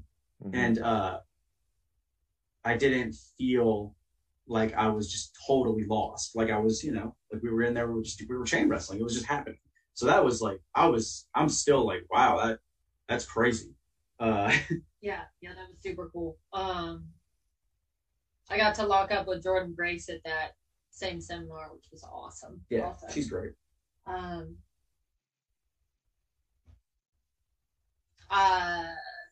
see. Being in the same room with Serena Deeb was super cool as well.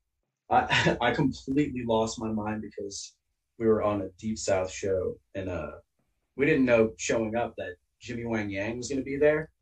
And I was like I kept it together, but I was like, oh, God, don't embarrass yourself. Don't do it. And so I was just like, sir, just like walked off somewhere. I was like, yeah, it's Jimmy Wang Yang. We are at some point going to be, well, Friday I will be across the ring. That's true. Yeah. And Jazzy. I'll be somewhere. Both of us will at some point be across the ring. Yeah, I'm angling it was only kind of a joke because I really do want to wrestle Jimmy Wang Yang because he's fantastic. But people were like, oh, here's my list for this year. People don't want. I was like, Jimmy Wang Yang list over. And so I just put that up, and then like a short while later, I was in the same building with him. I was like, oh, okay, all right, yeah. I'm gonna start politicking my way to this Jimmy Wang Yang match where he will just annihilate me. I can't wait. It's gonna be great. I hope he kicks my head clean off. Of it like flies. Death by Jimmy Wang Yang. Yes, that's all I've ever wanted. Like if I have to go out, I want it to be because Jimmy Wang Yang kicked my head off. Put it on my tombstone. All right, last question from the chat from our VIP Vic. Are either of you envious of someone else's tattoos? Ooh. Oh, huh.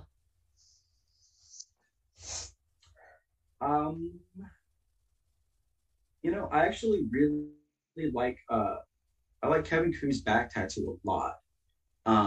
I used to have a fairly hard stance on like, oh, I don't want a back tattoo because I can't look at it.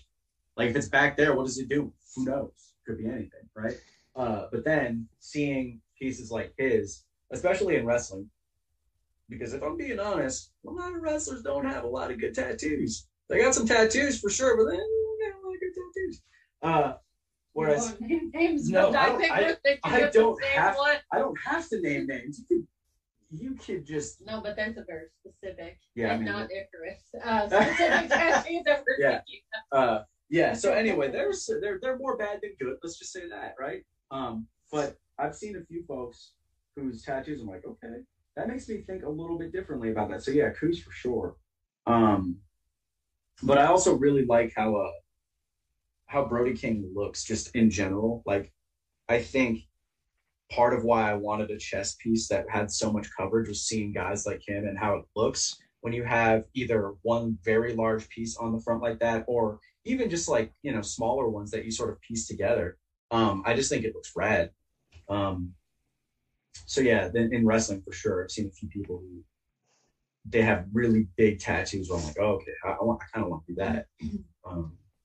I think the only one I've seen that I'm jealous of, it was a friend tattoo that the artist who did this, it just says Frenzig in the Danzig font. I was like, fuck, that's so good. Yeah, I got tattooed on him also, and I would just lay there staring at the Frenzig tattoo because it was like the art was taped to the ceiling. Yeah. I was just staring at it. Like, I can't get that now. You came up with this idea. One of my dearest friends, this is another one I am a little bit envious of.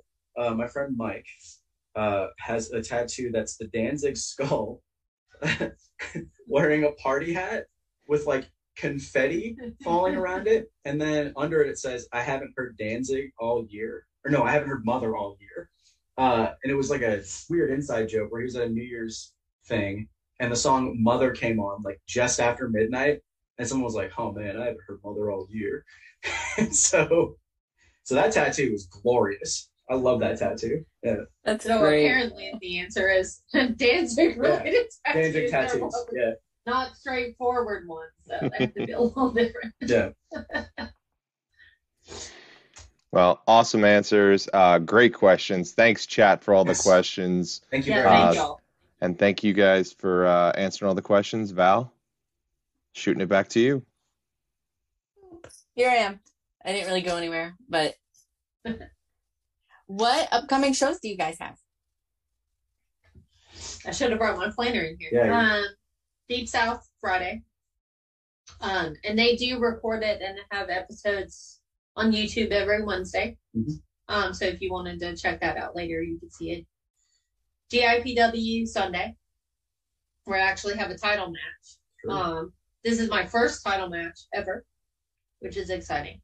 Nice. Against Eric. Against Eric, the ghost. Silva. He's not a ghost. He's not a ghost. I've seen him. What a liar. Yeah, it's not true. Next weekend, PCW. Mm-hmm. Yeah. June 4th, C.R.E.E.P.S. actually together, which doesn't happen as often as it might seem, get to actually perform as a tag team. And we're debuting in Tennessee. So that's fun. I think Eric Silva will be there again. I think we're again wrestling it's Eric Silva and Trevor Ion. Unless you turn Eric Silva into a ghost for realsies. Yeah, we'll try. He's tough. He's formidable. He is, yeah. Sure. Yeah, he's done unspeakable things to me in matches already, so he has it coming. What else? We've got other stuff coming up. Southern States Pro. Yes. They had a tryout, like a combine day on Sunday. And we, I don't know, made the tryout. I don't know the word. We try out. I don't know about sports. Yeah. Made We the team, I guess. we combined At the anyway, yeah. So we'll be wrestling at this new promotion. Yeah, and they're gonna try to tour around the Southeast too, so that'll be cool. Like maybe we'll get to go to Florida and the Carolinas and stuff. Yeah. Nice. But mostly we're doing the same places we usually do, which is fun. I mean, I'm not sad about that. No. Hopefully Paradigm soon, but they're working stuff out, and I love them, but I'm not going to New Jersey for that show they just announced. I will. I'll go to New Jersey.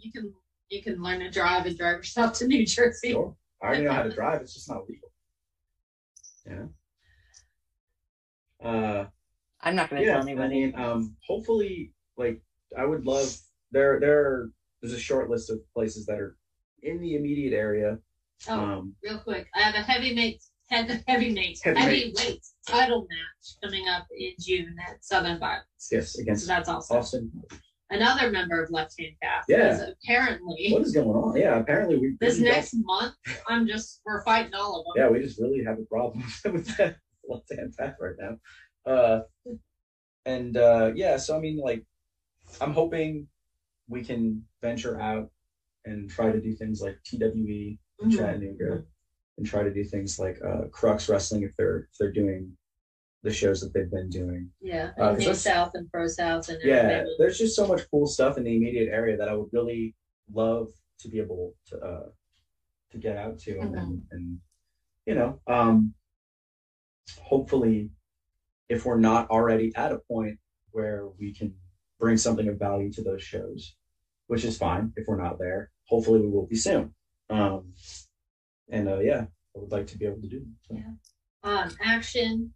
I feel like I have to mention the Action show on Saturday, where we will not be performing. We may be there, depending on how tired I am after Friday. But that's in Noonan, Georgia. It's going to be awesome. Yes, the last show, if you haven't watched it, was fantastic. We were fortunate enough to participate in the Next Up event right before it. We wrestled Cavern Canyon and Rico Gonzalez, which, if you're not familiar with either of them, if you've been watching Uncharted Territory, you probably saw Rico against Merrick Donovan. Rico's great. Yes. He beat the holy hell out of me. So, on the subject of guys who might not think so because of their diminutive stature, let me tell you, Rico, Rico can hit real hard. So, like, shout out to Rico. I love it. It was good. It was great. Yeah. I just saw what time it is. I'm sorry. We have talked so long. See what I mean? I don't shut up. Yeah. Y'all have been just wonderful. I've enjoyed every minute of it. I love talking with you guys. That's why I wanted you to be on here in the first place. So, but as we are wrapping this up, be sure to check out the C.R.E.E.P.S on all social media outlets. Twitter, Instagram, Facebook, Twitch, OnlyFans, TikTok, merch store. Plug everything. Plug it all. Primarily, it's just Facebook, Twitter, and Instagram. I have a TikTok, but I don't use it. It's at Andy, Andey, Ripley on all of them. Yeah. All mine's Irving West, PhD. I don't have an OnlyFans yet, but, gauging public interest, He posts premium content for free on occasion, so I just, I just love to please. And this has been a true delight. Thank you. Thank you guys for hanging out with me tonight. This has been The Stack. I'm Val Pancakes. This has been C.R.E.E.P.S, Andy Ripley, Irving West. Be sure to follow them literally everywhere. And be sure to tune in next week when I have referee extraordinaire Gina on the show. So I'm very excited to talk with her. That's awesome. All right. So much fun. But thank you guys once again for hanging out with me. And thank you for the chat for hanging out with me here on the Stack on the Action Wrestling YouTube. Yay. Bye. Thank you.